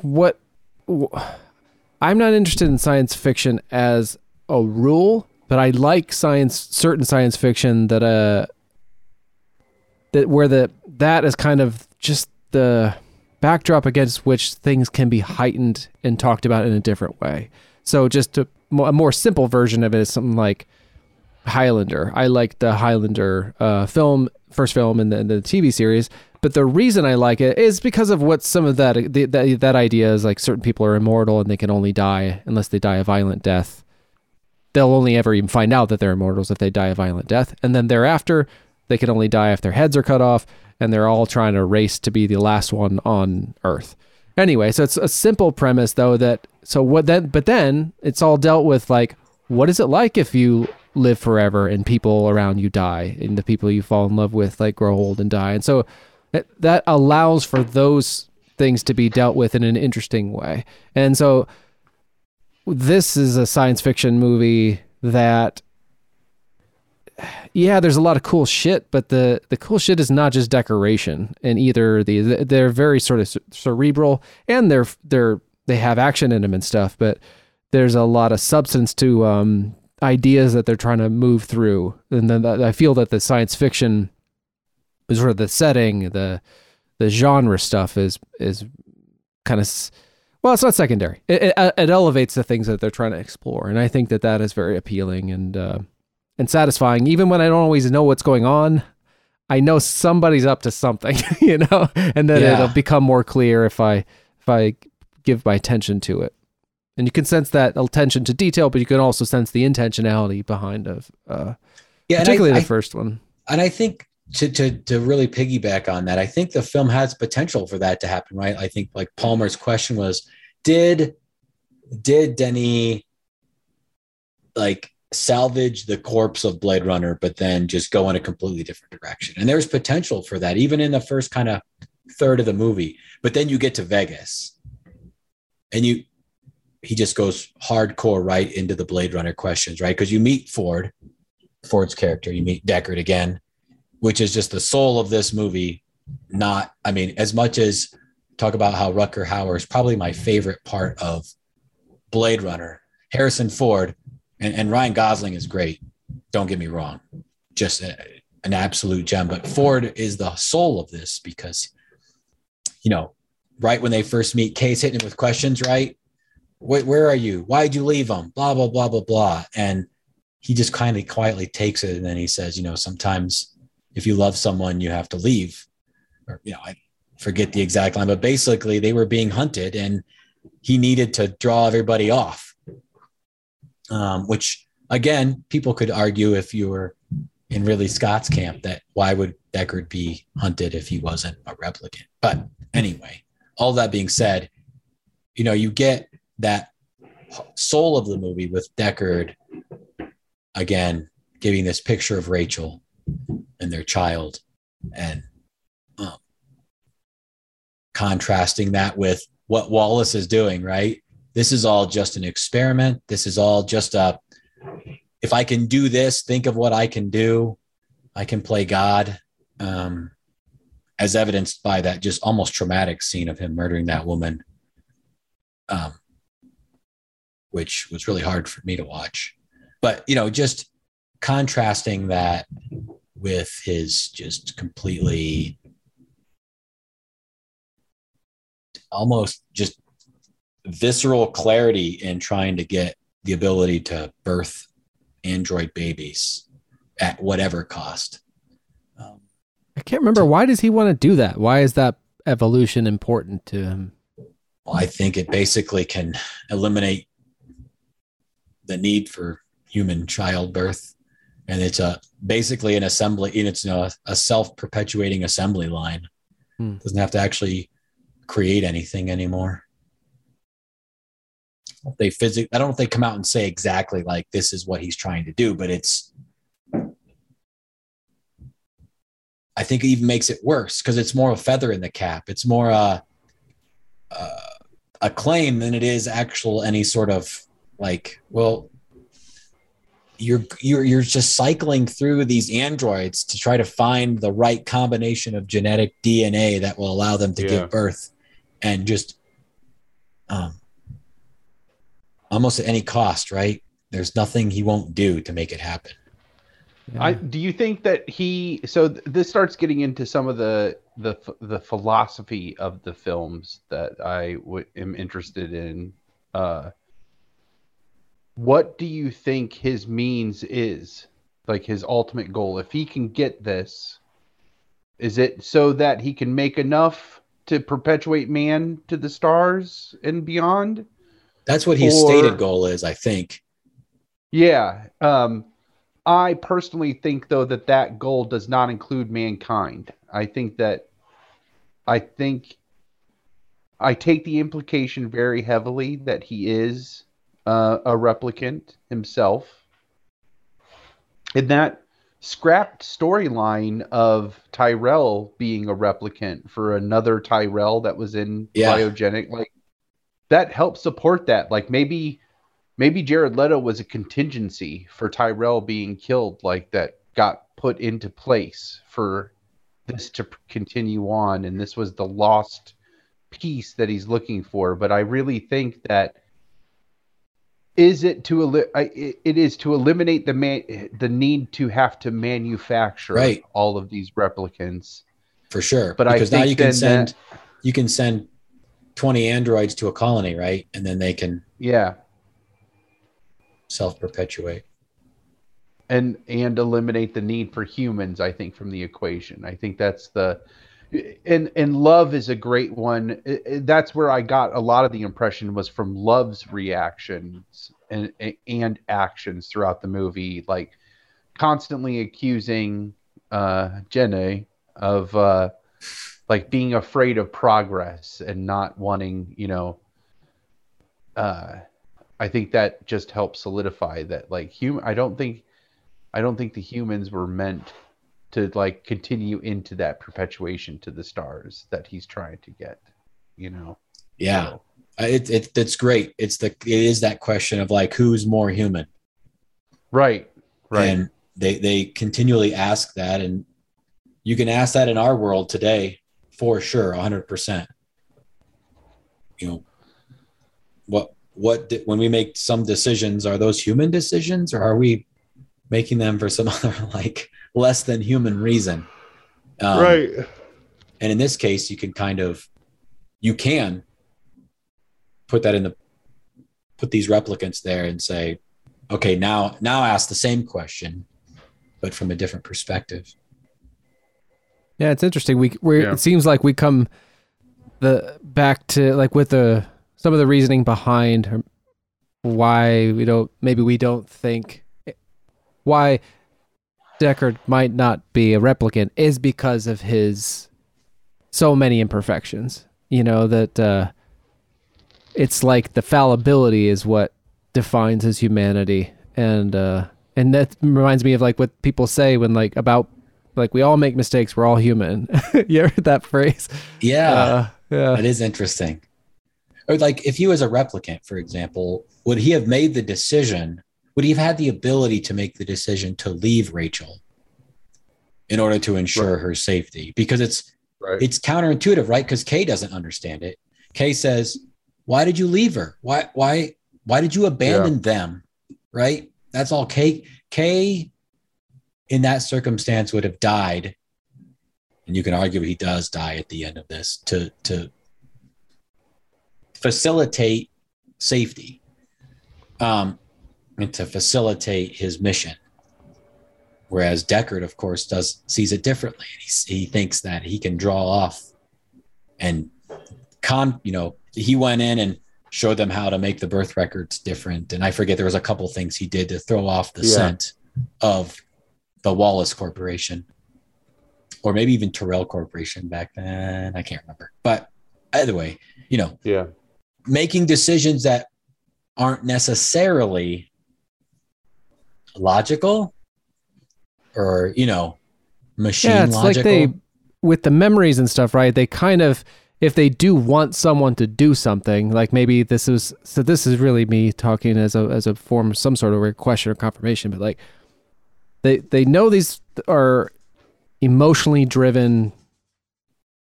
The replicants are emotionally driven or whatever, so they kind of create the memories such that would move them toward the path that they want them to take. Someone wants them to take. So they kind of wanted Kay to think he was a certain person that he wasn't, in order to have him pursue things. And if that's the case, again, it would be that kind of true unpredictability of a real human being, that their motivations are not always consistent, their actions are not always consistent with their desires, and those type of imperfections, where people don't act in their self-interest, and they do something that no one could like try to orchestrate.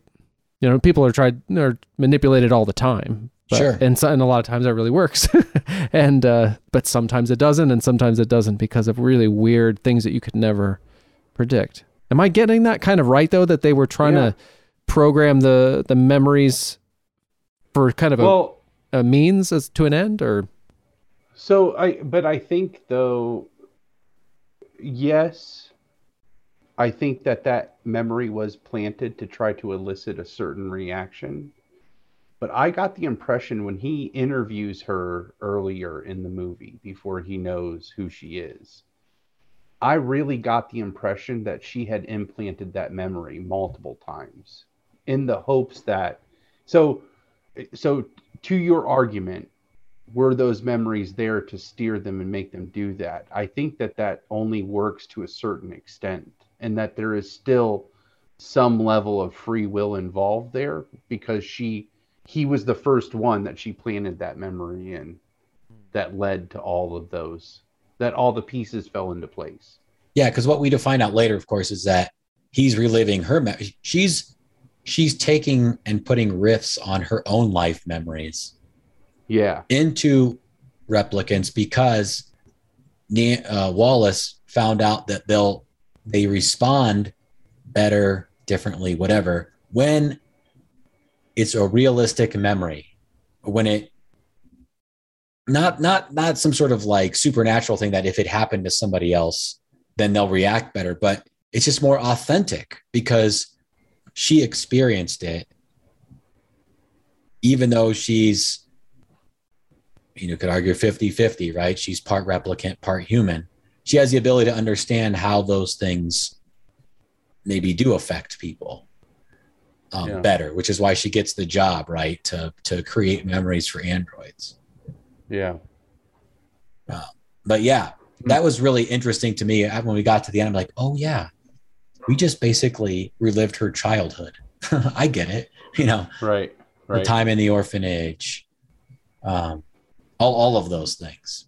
Really interesting. It's the Bane switch from the last Batman, Christopher Nolan Batman movie. It's the whole time you think that you're the child trying to escape from that prison is Bane, when in reality it's what was her name? Yeah, I know you're talking about. Yeah. Rachel. I think her name is Rachel also. Yeah. Or no, it wasn't. Sorry. No, the Katie Holmes character is Rachel. Yeah. The Ra's al Ghul's daughter. Yeah, that same thing. Like you are watching this memory, and everybody's head is shaved, and they're all dirty, and they're kids, of course, and so they all look kind of androgynous a little bit, and you are buying the ruse just like he is the entire time. Yeah. So well, and to me, there's almost like this. It's almost like a little bit of a Pinocchio feel to me sometimes with him, in the sense that he just wants to be a real boy. Mm-hmm. He wants to believe it so much, just like we almost, to the point where I want to believe it. Yeah. And then he's going to try to do all these things that, not in the Pinocchio sense of turn into a real boy, but find out he's a real boy. And his desire just to be loved, of course, and the whole, idea that Palmer talks about with Ana de Armas's character. So many different threads there. Do you think so? The idea of him being that child, this child, prodigal child, one could argue, is planted by her. She's the one that says, "This is you." She shows her pulls the toy out. I forgot. Yeah, because she does kind of reinforce it at various times. Yeah, and so is his desire really fueled by his need for that love to be genuine? Because if she thinks I'm special and I actually am special, then maybe she genuinely loves me and isn't programmed to love me. Because that also gets addressed a couple times where she's like, "Oh, I see you're one of our customers as well, and do you enjoy our product?" And she's very realistic. And earlier in The Rain, she says something that's very, very, very sentimental. And he's like, "You don't have to say that." Right. And I wonder if his need for this to be true is if that would validate, because he wants that love that he feels for that AI to be more than a program. He wants it to be genuine.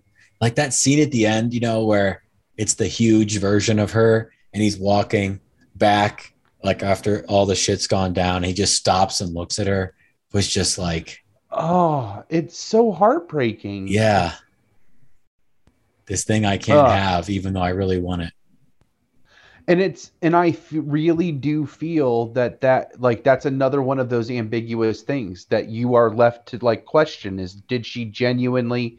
There are moments where you believe it's more than programming, or is the program just that good? Yeah.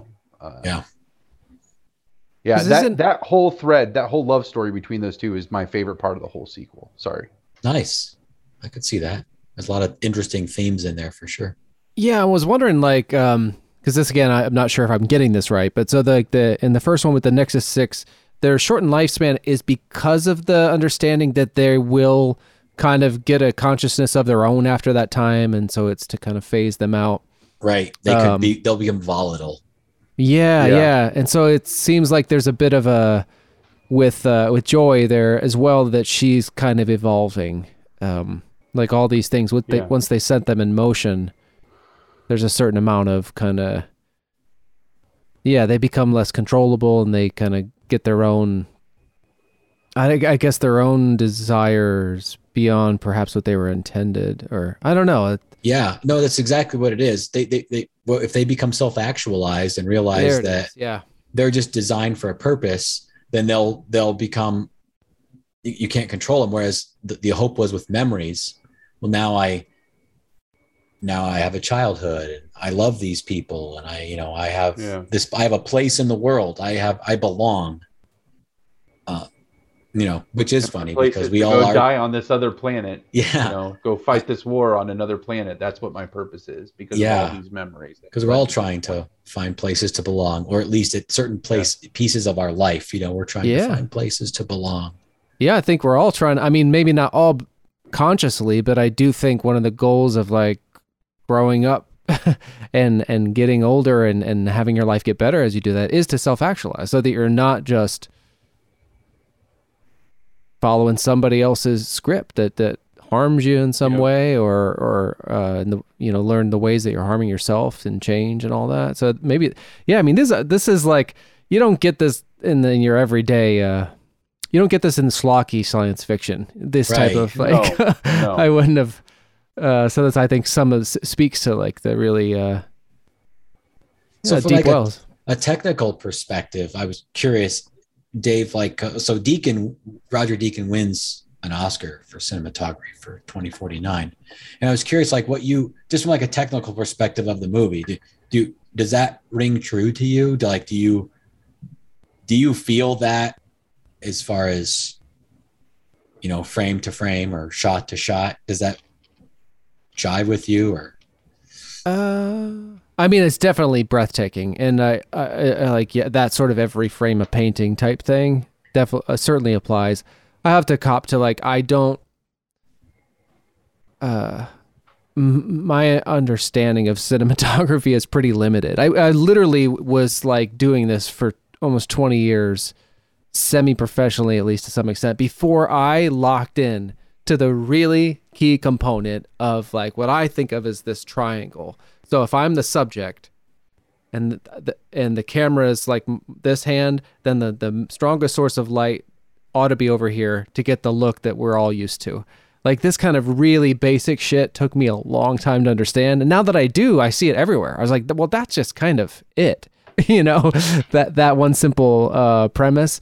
So when it gets far beyond that, I don't actually, I kind of understand some of the concerns, but it's so far outside of my realm of true understanding for me to appreciate it really well. I have a good friend who does, he's like a gaffer, or like he's on these kind of lighting teams and stuff like that for Food Network shows, like, you know, big time shows, and he's part of this crew that moves around and works on them. And I was working on something with him a few years ago in this corner, and I was setting up one of my lights, you know, with this principle that I tried to articulate just now, this whole 10 and 2 hands on the wheel type triangle vibe. And anyway, I'm setting up the light. I'm like, there's this kind of thing where this element, like, it's like an umbrella. Like you put an umbrella and you get it to a certain point, it clicks into place, open. And this is kind of like that. And then he moved it to a certain place before it even clicked, and he didn't do it. I was just kind of like, what's he doing? And I was kind of moved to do it to, like, in my estimation, finish setting up the light as it should be set up. And I kind of paused and realized I was kind of interfering with his work. I was like, you do this for a living, huh? And so I should maybe let you do that.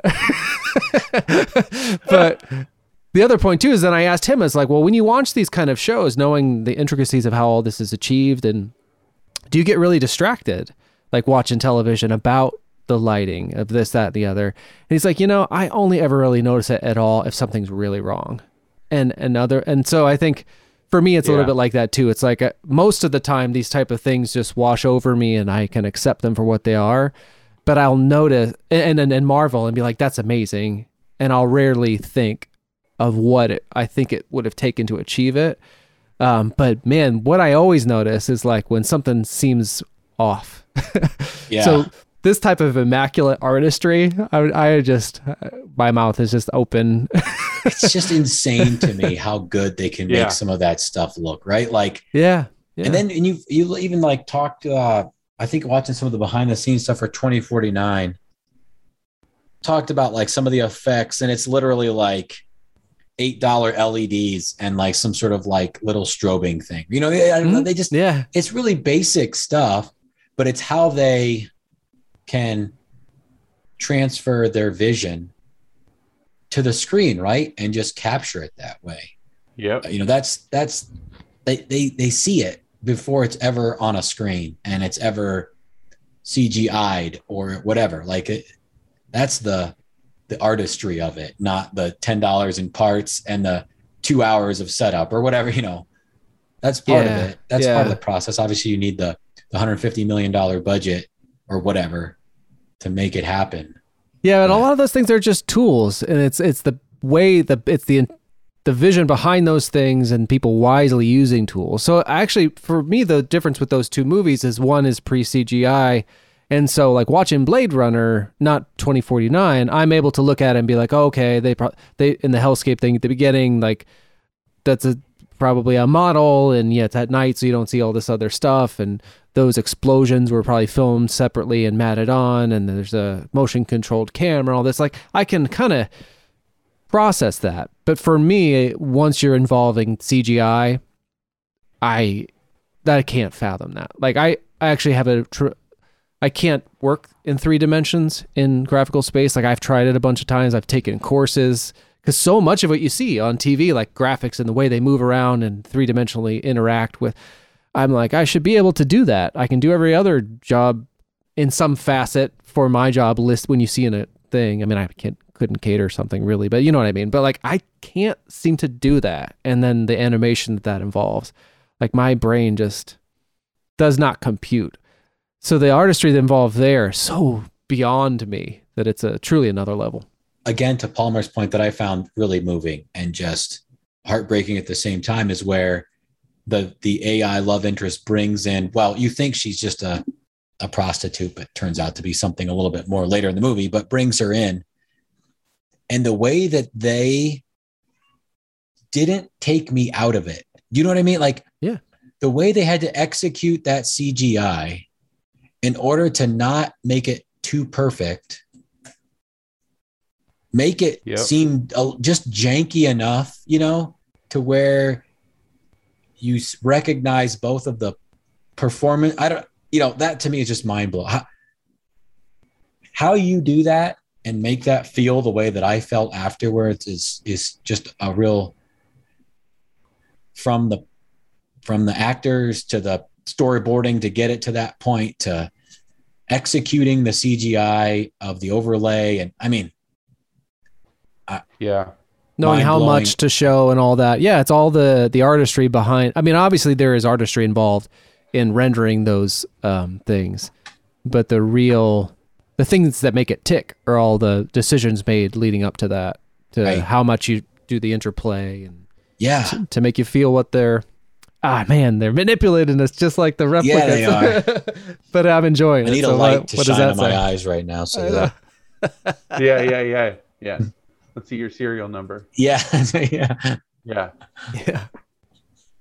about that fight at the beginning in that first opening? Oh, I wanted to talk about that because I'm on the fence, because you got Dave Bautista again. And I thought maybe speaking to what you mentioned a few shows ago, Palmer, about him wanting to play kind of average people, he kind of is getting to do that here. But he's still a hulk of a man, and so you get little Ryan Gosling walking in. And then he physically gets the better of him, and I was struggling with that. But at the same time, I'm like, he's repeatedly hitting him in the throat. I was like, that would probably immobilize. I don't know. How did that read for you guys? I just kind of read it as just an advanced, you know, it's the newer model. Yeah. He's quicker. He's smarter. He's, you know, my iPhone now is way better than my old iPhone, even though they're the same size, right? Or maybe mine's a little smaller now, right? So I guess that's how I viewed it, as showing how Kay is just superior. But we didn't know he was a replicant at that point. At least I didn't. I thought he was just a dude. So it's like just a dude showing up and beating up Dave Bautista. I'm like, I don't know. It's meant to reveal that. Fight, he's like, well, even Dave Bautista says that at one point. Like, how does it feel like hunting your own kind? Or doesn't he say? Yeah, it's the scene is meant to reveal that. At least in my viewing, that Gosling is just a newer version. I think you're supposed to 100% be asking that question, Dave. Oh, that's right. Right. Yeah. Could Ryan Gosling beat this guy?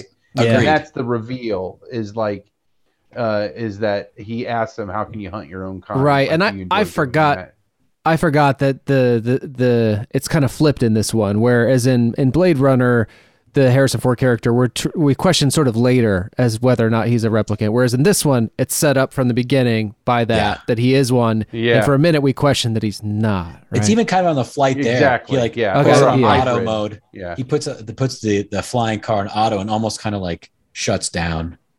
He goes to sleep. And then, you know, like they're hinting at it the whole time that he's a machine doing machine-like work.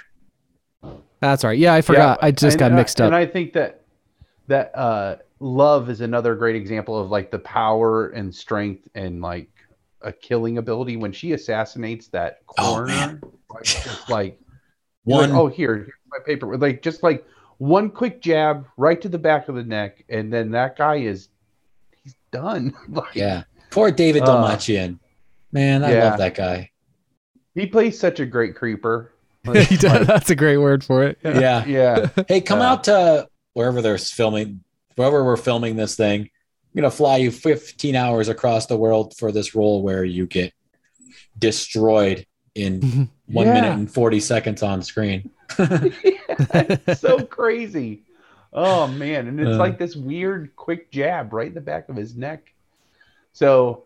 I totally that opening fight is just like they're right next to a wall, like an opening in the wall, but it's like, no, we're going through this wall right here, you know, like oh, is that fantastic?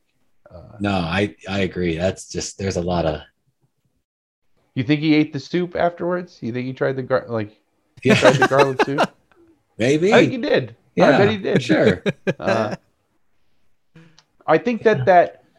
So I think my take on it is that memory was even impacting and making him a little unique, even prior to this whole wild goose chase going off. Yeah, because he has a relationship with Robin. I can't remember anybody's name today. Must be more tired than I think. But you already have. You can tell they have an established relationship. Right. What do you think of the other one the contrast in the assessment from the original Blade Runner to this one, where it's like the conf test, right? Like right. And the original one, and then this one is the baseline test, and that first, because you see that almost right after that fight with Batista, and you see a couple really interesting things, like he's walking through the precinct and the other officers are like just garbage, and like he just like is stoic the whole time, and that baseline is so intense, and it makes me uncomfortable. It does. Even I agree. Like a few times, like watching it, it's just makes me uncomfortable. And yeah. So my question is, like, what do you think the contrast between those two, like the way they present those in the movies? Yeah, it almost seems like now they've in this new, it's been 50 years now, 40 years, no, 30 years. Sorry, 2019 is when the first one is set. What's funny is in the book, sorry, quick aside, they changed it. It was originally going to be set in 2020, but there's something like they didn't want to have it confused with the Vision, like people to get confused with 2020 Vision. And so they changed it to 2019. Huh. That's what I guess these test screenings do for you. I don't know. But that's crazy. So I guess we would have Blade Runner 2050, but now we have 2049. And everything seems just a little more mechanized right now. And after these 30 years, they've implemented androids more into society. And now it's just more of a automated process where the Voight-Kampff test was very manual and very human intense, right? Deckard had to sit there and ask 100 questions. And now it's just a machine that you stand in the room and you have to get the read back, and it's testing their body response and their eye movements. And it's doing it all automated because there's so many of these androids now, and it's a quick way to get through it, right? It's not and they should stay on. That's why it's called baseline. There should not be an emotional response. Whereas the conf test was really to elicit an emotional response. Yeah. And so it's kind of testing the same thing, but you want them to stay on baseline that entire time, it is intense. That reminds me of my favorite Rachel Young scene Sean Young scene, or one of my favorites. I have tons of favorites. When I say that, I don't really mean that, because I just love the whole thing. Of course, but is when she's smoking and she says, "Mr. Deckard, are you testing whether I'm a replicant or a lesbian?" Yeah. I just absolutely, it's such a great, the smoke and just the coyness in her response, and just there's so much about that I really enjoy. So which is like I know we're way past our time, but there's the scene where, of course, they bring out the replicant of Rachel, and you can just see in Deckard's face that when he's going to say that she has the wrong eye color, he knows what's going to happen. But I cried in the theater, of course, when Love shoots her, because you're just like, it's just so brutal. Wallace and his mission are just abject of emotion, and it's a straight line to the finish line. And whatever it takes, no holds barred to the end. Because they're replicants. And just, it's so jarring and so just like, wow. Just completely heart. I don't know. I don't have words to describe it, really, just how hard that was for me to watch that. That's what makes me think that the AI actually was legitimately sentient, because the way that Love uses, like, looks him in the eyes and knows that they actually do love each other, and then kills that AI off, you know, and knows exactly what she's doing. It's just all malicious and calculated. Yeah, so, calculated. That's what it is. You know, just devoid of anything resembling who I want to be as a person, right? Empathetic, right. You know, yeah, just devoid of those things. And it's you know, it's, I see that not to that extent, of course, but I do feel that and see that sometimes in my life where I'm not as much of those things as I'd like to be. Right. And it drives that home, you know, about what it means to be human is understanding of people and empathetic and kind and open to recognizing other people's experiences and all of those things. And this is exactly opposite of that. Yep. And that's 100%. So much of what Joy provides, right? Is this sort of empathy to him and this reflection that, like, you're a good person and I believe in you and you're special. It's funny because I was thinking it's like this joyless, the Blade Runner 2049, my memory of it was very, and it was dirty, but like kind of sterile in terms of like people's emotions. Whereas like Harrison Ford's fun, you know, like with the guy with the noodle guy, there's a little bit of that going. And, but yeah, this 2049 feels more cold in terms of the way people are, except for Joy.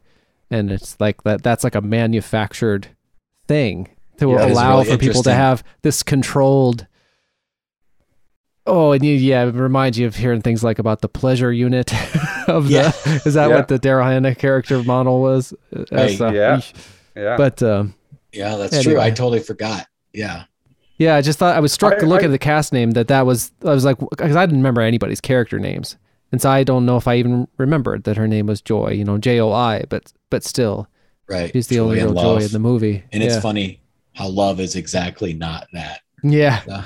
Well, she loves the mission. She loves she loves Wallace, right? And I man, it's just so good. I would also, for anybody listening, if you haven't taken the plunge, I would also recommend, there's like is it 3 or 4 little shorts? Yeah. I think there's 4. It's like Blade Runner, and they all have different numbers at the end to represent the years that they all take place in the history between the original Blade Runner and the second one.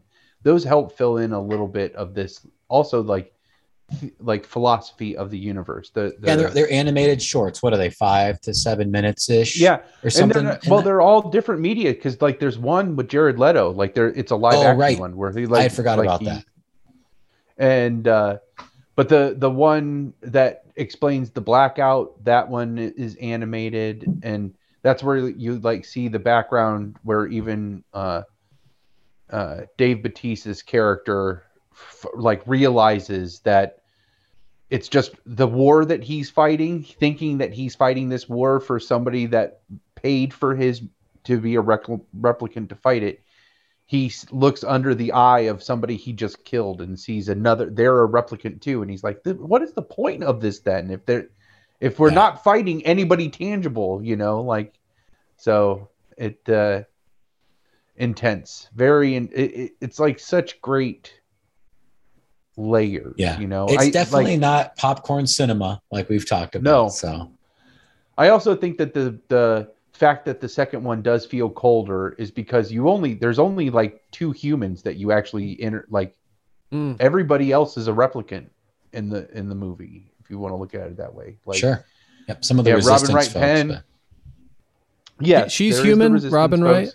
Mm-hmm. Robin Wright Penn is human, and she's cold Harrison as fuck. Ford, yeah. Oh man, super cold, right? Yeah. Like, but she totally wants to jump his bones. Am I right? You know what I'm saying? There is that. She really does. That is painfully awkward. That scene. I forgot about that. Like, because she does want like that. that's what she wants, and he's just like, well, anything else? Like, he's just like, get out of here, you know. And then the wife thing goes off, which is always like, I'm listening to what's fucking going on, and I don't like it, you know. Like, it's good shit. Yeah. Yeah. I'm glad that we finally got a chance to have this conversation, because I know it is a passion. We have to do when the Furiosa prequel comes out, we'll do the Mad Max one. That's a good idea. Yeah. I haven't rewatched Fury Road, even though I own it. I've only ever seen it once in the theater. Oh, I don't know why. Yeah. I don't know why that is, but you just do it. Whenever you're thinking to yourself, Dave, I owe myself something really good. Yeah. I owe myself something really nice. Just put that on, soak it in. I appreciate that. I'm susceptible to that type of thing. I just fell into it with Goodfellas recently. This last week, where I was hearing about it just a little too much, and I kept hearing like, no matter what point you enter that movie, like you're gonna watch the whole thing. And I thought to myself, have I seen the whole thing more than once? And I was like, I don't think so. But the whole thing feels very familiar. Anyway, I was like, that was what I did. I think the night I started Blade Runner, but didn't finish it. I started. I'm like, I don't know. I was like, well, they say you can't just start Goodfellas and not go through that. That I was trying to just like relax and treat myself something. So I tried it, and I think it did work. I was like, oh, good. There it was. So, but I'm sure that would work on Fury Roads. I'm glad you planted that in my head, because that's gonna pay off. Yeah. In a wonderful viewing. And now I'm gonna have to. You push me over the edge on that Island of Lost Souls stuff. You're a real tastemaker here. I appreciate it. Well, actually, both of you are. Plumber. I did the Howard the Duck, all of that stuff. I've enjoyed it all recently because of you. Well, and now I have an excuse to revisit that stuff, and I want to watch that. I did want to watch that Val documentary anyways, but I would totally be up for discussing both of those documentaries, especially since Val Kilmer has been like my celebrity nemesis. Like, exactly. He doesn't have to stop now. Two things can be true.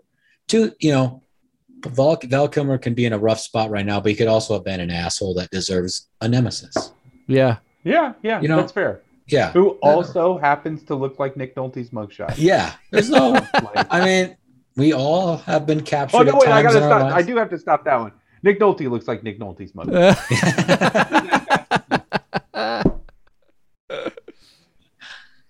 Well, I really appreciate the opportunity to talk to, because I know a few Blade Runner fans. Like, I remember even telling people at work, like, hey, I'm going to go watch this movie. I'm like, what are you, what do you mean? What? Yeah. You don't share this very specific passion on this very specific franchise that hardly anybody ever watched when it first came to the theater? Weird. What are you, a nerd? Look at him. He's a nerd. We got a nerd here. Yeah. What, do you want to feel good about the future? Yeah. Oh, hell no. We're none of that around here. No. Get a very clear picture of your workplace. Yeah. Yeah. Well, just think of very much the standard American fare. Sorry, any of my coworkers who listen to this, you all know I'm not some sort of like elite, but like it's pretty straightforward. And I obviously I consume a lot of that stuff too. I'm not speaking down to anybody, but just not a lot of. I went and watched Kubrick's 2001: A Space Odyssey. They re-released it in theaters, and one of my coworkers was like, "Yeah, I'll go with you." They won't make that mistake again. Oh, like they hadn't seen it and they took a chance? Yeah. No idea what they were walking into. That's harsh. Well, how could you do that? Even in advance, I was like, okay, so this is sci-fi, but this isn't Star Wars. This isn't even Star Trek. Like this is like the seed of sci-fi. It's like sci-fi before sci-fi existed. This is slow, hard sci-fi. Like I didn't just like let him walk into it blind. And even afterwards, I was like, well, could you at least see where like Lucas could have gotten an idea or two, or could you at least see where, science fiction people after seeing that would have pulled, where Alien comes from. and they capitulated on that a little bit, but then they're like, what about the last act? And I was like, well, yeah. What about the first, like the prelude? I mean, when the monkeys are like, did they look at you like, what the fuck is this now? Yeah. Like Kubrick's gonna Kubrick. Like there's some things you just can't. There's only like 45 minutes of actual movie, and the rest of it is all just these batshit crazy visuals. And you're like, okay, take that shot. I should say that shot. That shot lasted approximately 6 hours and 47 seconds, and it could have been like 18 seconds. It's just different movie making, right? It's made at a different time, and those shots last forever, and they've, I don't know. I mean, I love it. It reminds me that movie is a bit of a precursor for the time that these Blade Runner movies take. That's the kind of the original cerebral. I mean, maybe not the original, but in terms of successful cerebral sort of philosophy heavy, sci-fi popular cinema. That seems like an early. Anyway, make no mistake, I'm a huge fan of it, and I mean, as much of it is just. I mean, people really love Kubrick. I don't necessarily I love like Dr. Strangelove and things like that, but like 2001 kind of feels like they were like threw a lot of money at him and he could kind of do whatever he wanted a little bit. I mean, it was still great, or it wasn't viewed at the time as such, but now looking back on it, you can see why, or, see where a lot of modern themes of AI and, were way ahead of his time. But after 2001, you could not get a coworker to go to see 2049. I bet those bridges 100%. Unless it's like a Marvel movie or something with a known quantity. Yeah, nobody's going to take my opinion on movies. I went to that re-release too. It was fantastic. Totally worth it. It was amazing. Your coworker is batshit crazy. Yeah. No, I mean, he's great. It was joking to some degree. Yeah. It was joking to some degree, but at the same time, it was clear like we have different interests and we'll agree to pursue our own interests as such. So no, this was great. I hope we gave it's a huge topic and two movies and all that. I hope we kind of scratched most of those itches. I was really I got a lot out of it. I think we did a good job, like we always do, of hopefully we'll spark some interest if somebody was on the fence. Yeah. Yeah. Oh man, if you even have a hint of enjoyment of you watch Minority Report, or I don't know, whatever. Total Recall, Minority Report. Yeah. Are you doing like the Philip K. Dick adaptation? Just like if you watched a recent science fiction movie, they've probably stolen something from Ridley Scott's Blade Runner. Yeah. In how they're handling a AI character, or and a like theme Deus dealing Machina, with that kind of thing. Owes a lot to to this. And actually, well, I guess it came before 2049, but that's a really good movie too. I agree with that. Oh man. But yeah, so if you've enjoyed any of those things, it's like anything else, right? It's going to be clunky. It's a product of its time, for sure. There's things that don't work about it that modern tastes don't necessarily accept. But once you watch it, I think you can then see its fingerprints all over modern cinema. For sure. Yeah, I think of the two movies, like the Blade Runner original is more accessible in my mind. It just feels more friendly to folks who are not there to. I feel like that the second one is more thinky from the outset, and then it gets more exciting. Whereas I think the original Blade Runner, it takes its time in that 5-minute opening or whatever, but that's so much more of like a tone setting thing, and then it really gets into. It feels short. It's like a 2-hour-ish movie, but to me it feels like a 90-minute movie. That one moves. It kind of pulls off this magic trick of it moves fast. Yeah, especially for a Ridley Scott movie, it moves fast. But one last thing, I almost forgot. So a long time ago, I saw this person on the internet who made a Lego version of the spinner. Wow. Which is the flying car. Now it's not a official Lego thing at all. Sorry, it's really reflective.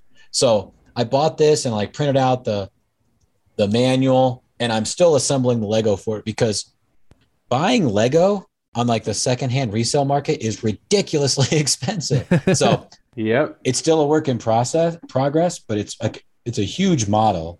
But once I get a chance to get the final pieces kind of assembled and have a chance to build it, I'll display it to everybody. But it looks like a very like true kind of version of it. And I'm very excited to actually, once I get all the pieces, to build it. And I think it's pretty good size too. Kind of forget now. It's been a while since I even purchased that, and kind of 12 inches long. It's a fairly big model. Awesome.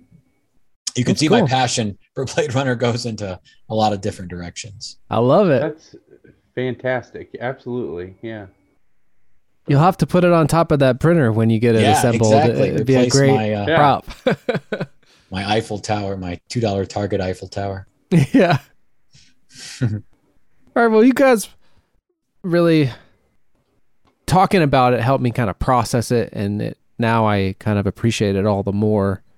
Anyway, so I really enjoyed having that opportunity to chew on it and talk it through with two guys I think understood it better than I did. So yeah, that's some of what I come away with. Yeah, it's good. It's great to hear. I mean, I think that was the general consensus of the movie too. It obviously was 2049 again, wasn't like a huge box office success. I think in fact it kind of lost money for them. And they're still doing Blade Runner things. I think they're doing some like anime on like a dedicated, I don't even know what it is, like dedicated service, and there's some comic books that they're still doing. So they're keeping it alive, I think, in some less expensive ways, in hopes that there'll be future opportunities, and whether it's television, like live action television or live action movies, to return to it. But anytime you're dealing with science fiction at this level, it's expensive. It's an expensive proposition, to have the sets and the CGI and all of that. So we'll see. Much like Mad Max, the future is kind of dependent on how they decide to go with it. Yeah. So it's a shame because there is a huge universe, but they do a great job in the combined almost 5 hours between the two films that they're able to achieve, especially if you add the 4 shorts in between the two. So sure.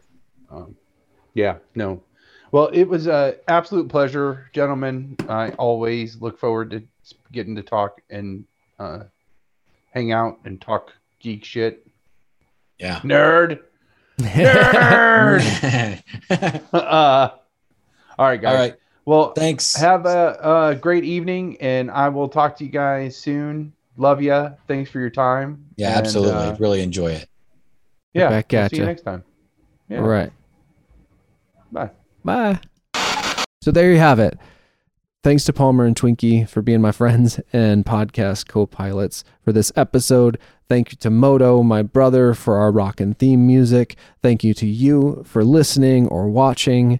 Again, if you'd like to check out the extended opening of me going through all this sort of stuff from 1994, you can do so over at or Instagram, my Instagram page, David Ullman, ULLMAN. And of course, you can find Long Walk Short Drink on Twitter and as well as YouTube. If you're not watching this but listening to this, you can see a bunch of stuff over at YouTube. And maybe I'll post that introduction there. No. Or YouTube. While on YouTube or whatever podcast platform you listen on, if you feel so inclined, maybe give us a 5-star review and or a written review. That'd be dynamite. And I don't know, tell your friends about it if you think they'd be into this same sort of thing. But regardless, I'm grateful for you listening, grateful for you watching, and until next time, cheers, Long Walkers.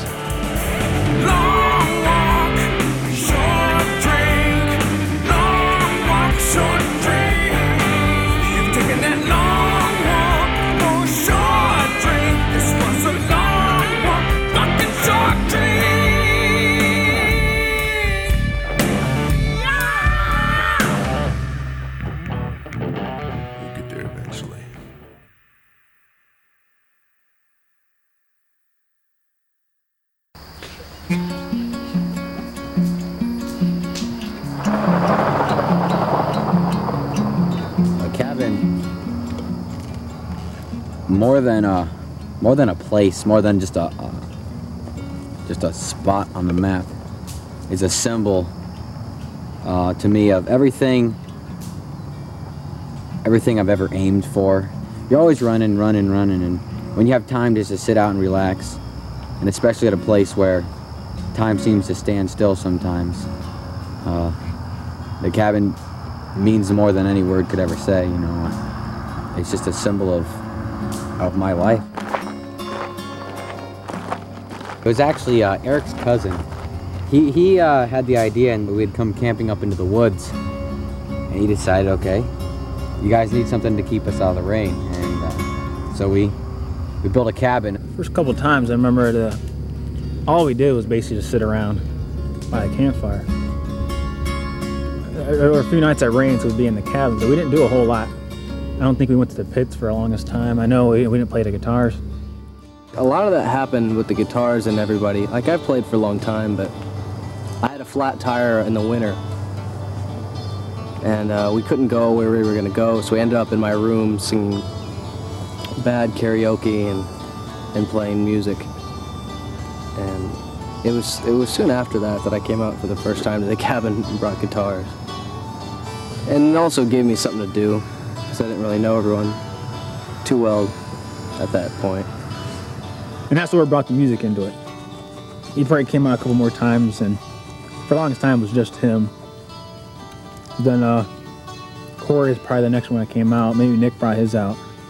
So I started getting music into it. I got a guitar, Bauman did, Seth came out a couple times, and Logan got bongos, he came out. And that just became what we did. We played music. Cabin was music. Cabin music. And we thought it'd be neat since almost everyone could play or tried to play or did something to organize the last cabin night that we could all be there, this mini concert. Well, the idea behind it was, since everyone there played music, but randomly, like one week someone would play or someone would play a few songs, you might as well just get everyone together at once and play it all. That was probably one of the best nights I've ever had out at the cabin, and it was probably so great just because everybody was being themselves and everybody was here, and it gave everybody a chance just to show off their talents. Best display of the talent out at the cabin I've ever seen. It was a few weeks before everyone started leaving, and it was the last night, I guess, that everyone could be there. Like the next week, Heidi would be gone, and after that, someone would be gone, and then someone would be leaving. So I mean, that was the one night everyone who's ever been there, like regularly, could be there that night. That's when we had it. That's why we had it. Just one last bash. Go out with a bang.